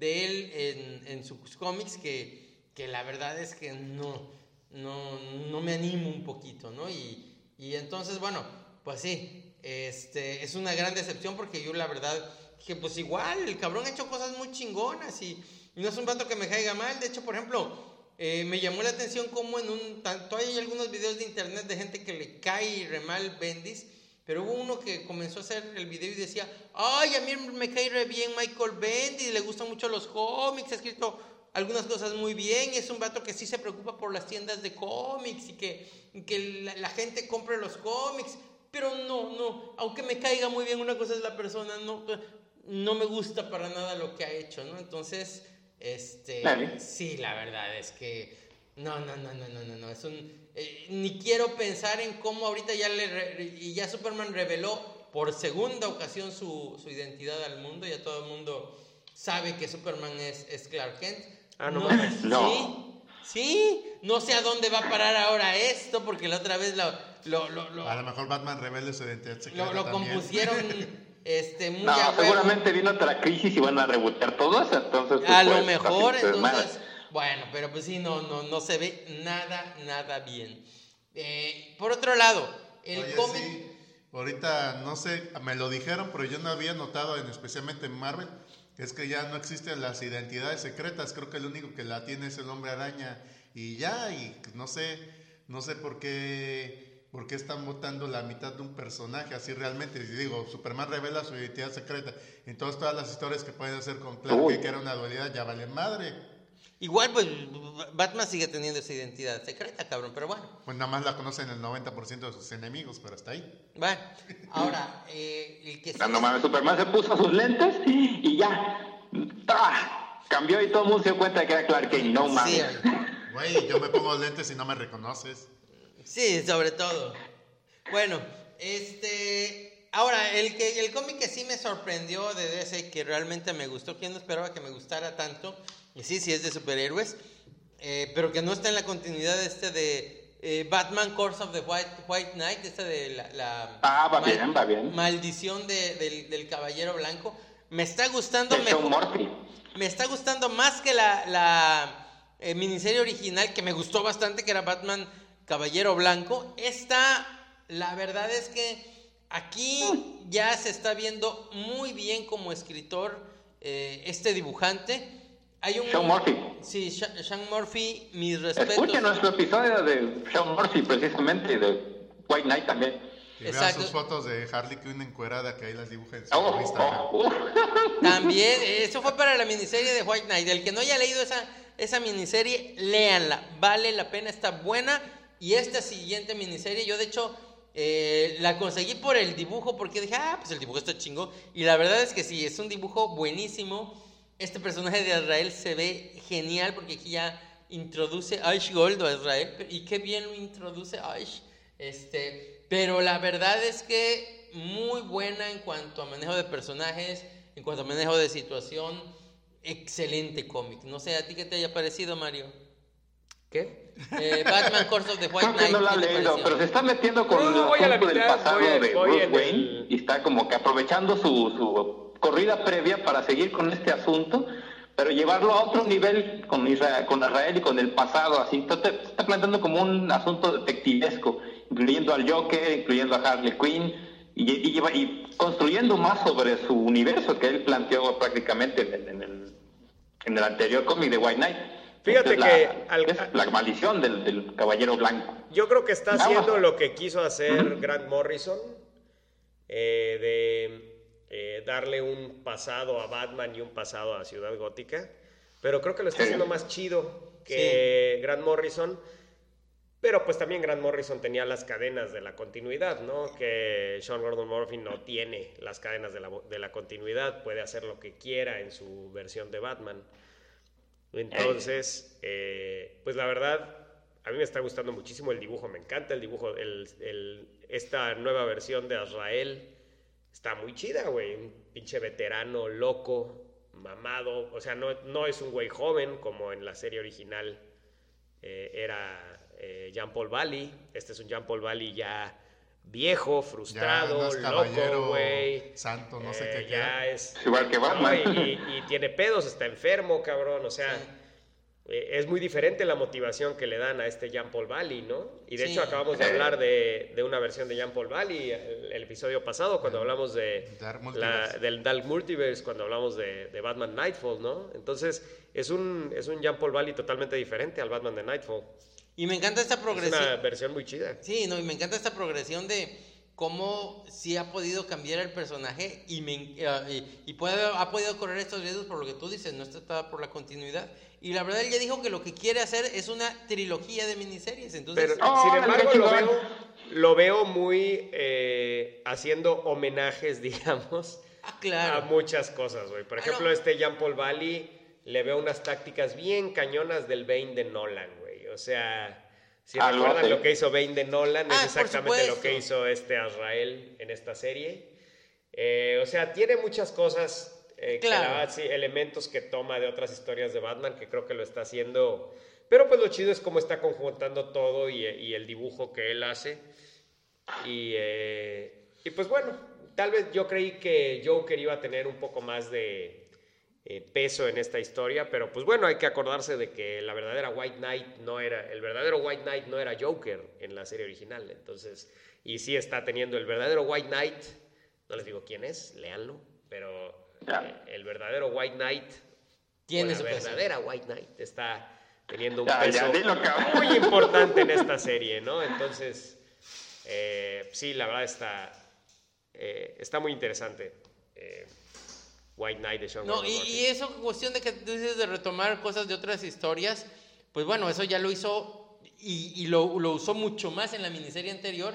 Entonces creo que también es una manera muy inteligente él de comenzar como escritor, porque es la primera vez, bueno, son las 2 primeras ocasiones que está haciéndolo como escritor, pues ya está retomando elementos, cosas que ya funcionaron de Batman, poniéndolos bajo una nueva luz, porque bueno, pues a lo mejor hacer algo, yo sentí eso la primera vez que lo leí, hacer algo completamente diferente, completamente nuevo, lo sentía muy arriesgado, y bueno, pues ha hecho esa trampita, pero siempre le ha puesto algún elemento muy original, y creo que en esta historia se apoya menos en esos detalles, ¿no? Entonces, bueno, pues yo creo que ahí va, me está agradando mucho y me está sorprendiendo porque yo dije, bueno, pues por lo menos voy a tener un dibujo chingón aquí.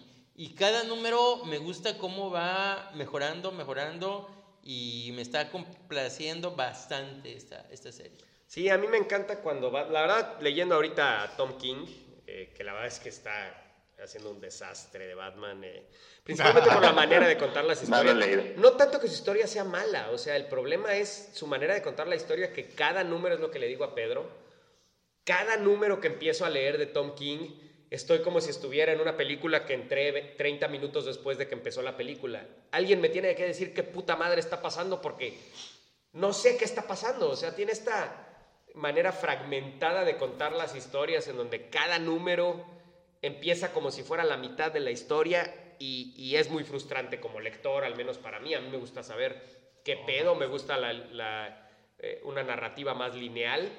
La verdad es que este güey está bien para ciertos números. Por ejemplo, funcionó cuando era una pesadilla, Batman estaba en pesadillas, entonces bueno, funcionaba que no supieras qué pedo, porque pues así vas de pesadilla en pesadilla, ¿no? La verdad es que no sabes qué pedo, de repente estás en una y estás en otra. No, y además, algo que hizo que funcionara esos números es que le pusieron cada dibujante tan chingón. Sí, pero el pedo es que este pedo de no saber qué pedo siguió después de que ya no era pesadilla, ya era la narrativa normal. Y pues cada número no tiene ninguna conexión con el número anterior hasta que el final te das cuenta qué pedo, en fin. Entonces, muy frustrante leerlo. Y pues bueno, es muy agradable ver a Sean Gordon Murphy con una narrativa más lineal, más cinematográfica, con un Batman, una versión de Batman diferente, pero pues es el Batman que conocemos, en fin. Entonces, pues bueno, la verdad es que creo que ahorita de los superstars en cómics de superhéroes, Sean Gordon Murphy, y de hecho pues ya en años pasados le dedicamos varios episodios a las obras de Sean Gordon Murphy. Es de mis dibujantes favoritos actualmente, a pesar de que tiene un estilo muy definido. Hay quien dice todo lo dibuja igual, pues sí, pero todo lo dibuja muy chingón, entonces pues me vale madre, güey. O sea, porque sí, es muy criticado Sean Gordon Murphy porque dicen, este güey todo lo dibuja igual, ¿no? Y todo tiene carros, además, ¿no? Entonces, pues sí, pero pues está chingón. O sea, Sí. entonces, chingón. Pues bueno, no tengo ningún reclamo en cuanto a que tenga un estilo tan definido, güey. Entonces, y la verdad es que él funciona muy bien tanto para ciencia ficción como para superhéroes. Nunca lo he visto hacer un cómic dramático, la verdad, un cómic más enfocado a la trama, más que a la acción. O sea, todos sus cómics que he leído han sido muy enfocados a la acción. Entonces, pues sí, a lo mejor me gustaría ver a Sean Gordon Murphy haciendo un cómic más tranquilo, más dramático, a ver qué pedo, cómo funcionaría, ¿no? Porque, por ejemplo, las expresiones faciales de sus personajes son increíblemente expresivas, cabrón. Sí, entonces, pues te digo, me gustan las partes de drama de sus cómics, están muy bien hechas, güey. Entonces me gustaría ver un cómic menos movido, menos cinematográfico, a ver cómo le saldría, ¿no? Como Crononautas.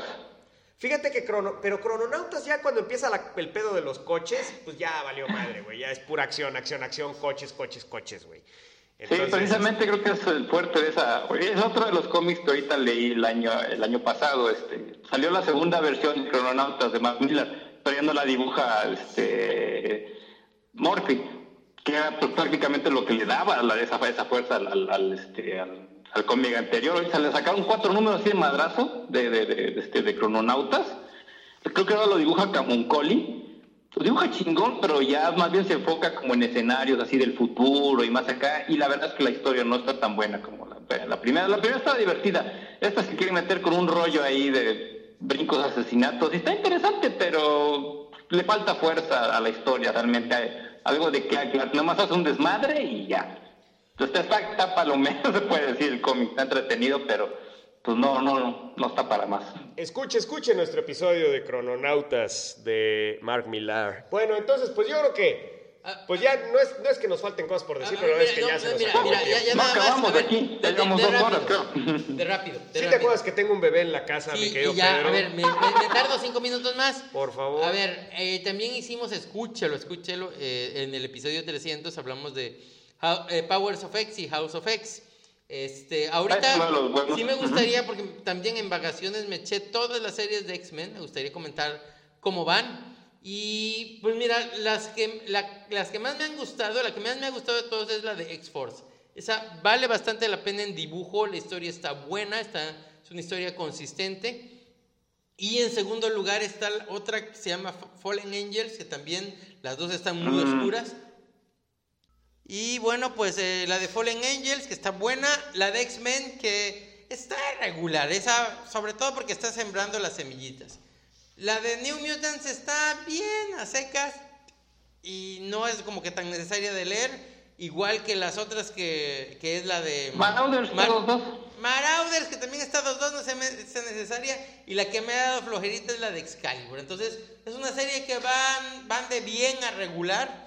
Esos 3 títulos son los que se me hacen que van bien, los demás regular, y como que sí dio el bajón de nivel si lo comparamos con estas 2 miniseries, que son una, como dijo Hickman, que fueron lo que la lanzaron. Pero bueno, pues ahí vamos a ver, ahí les voy a seguir avisando qué es lo que vale la pena, y hasta a lo mejor alguna recomendación de qué es lo más importante de leer. Entonces, bueno, vamos a darle seguimiento y luego las platicamos bien.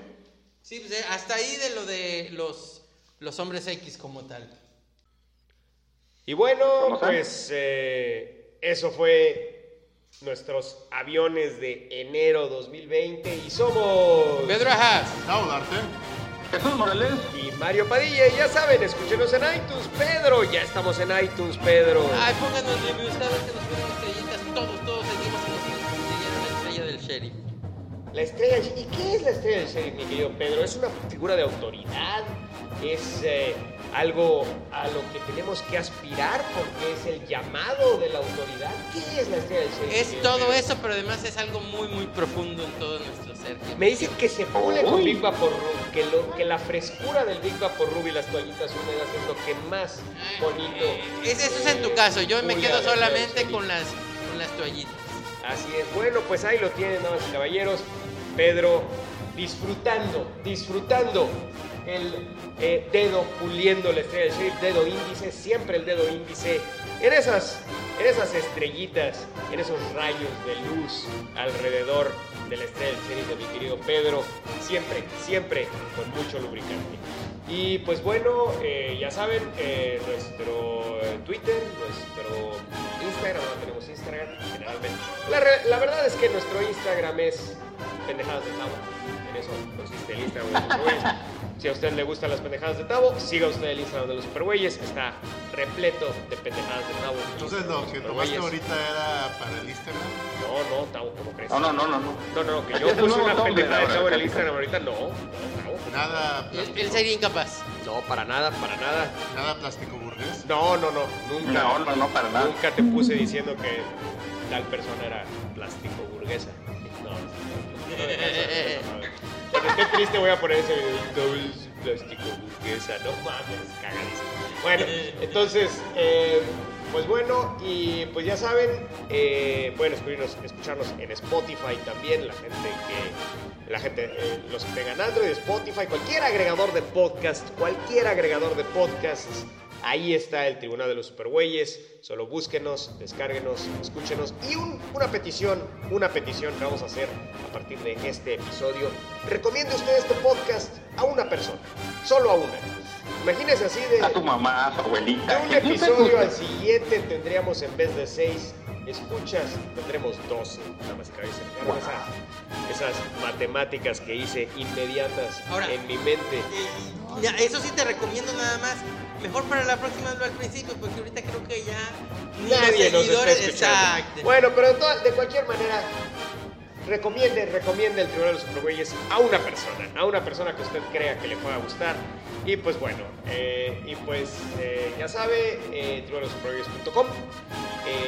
Y pues muchas gracias por escuchar. Disfrútenos con leche.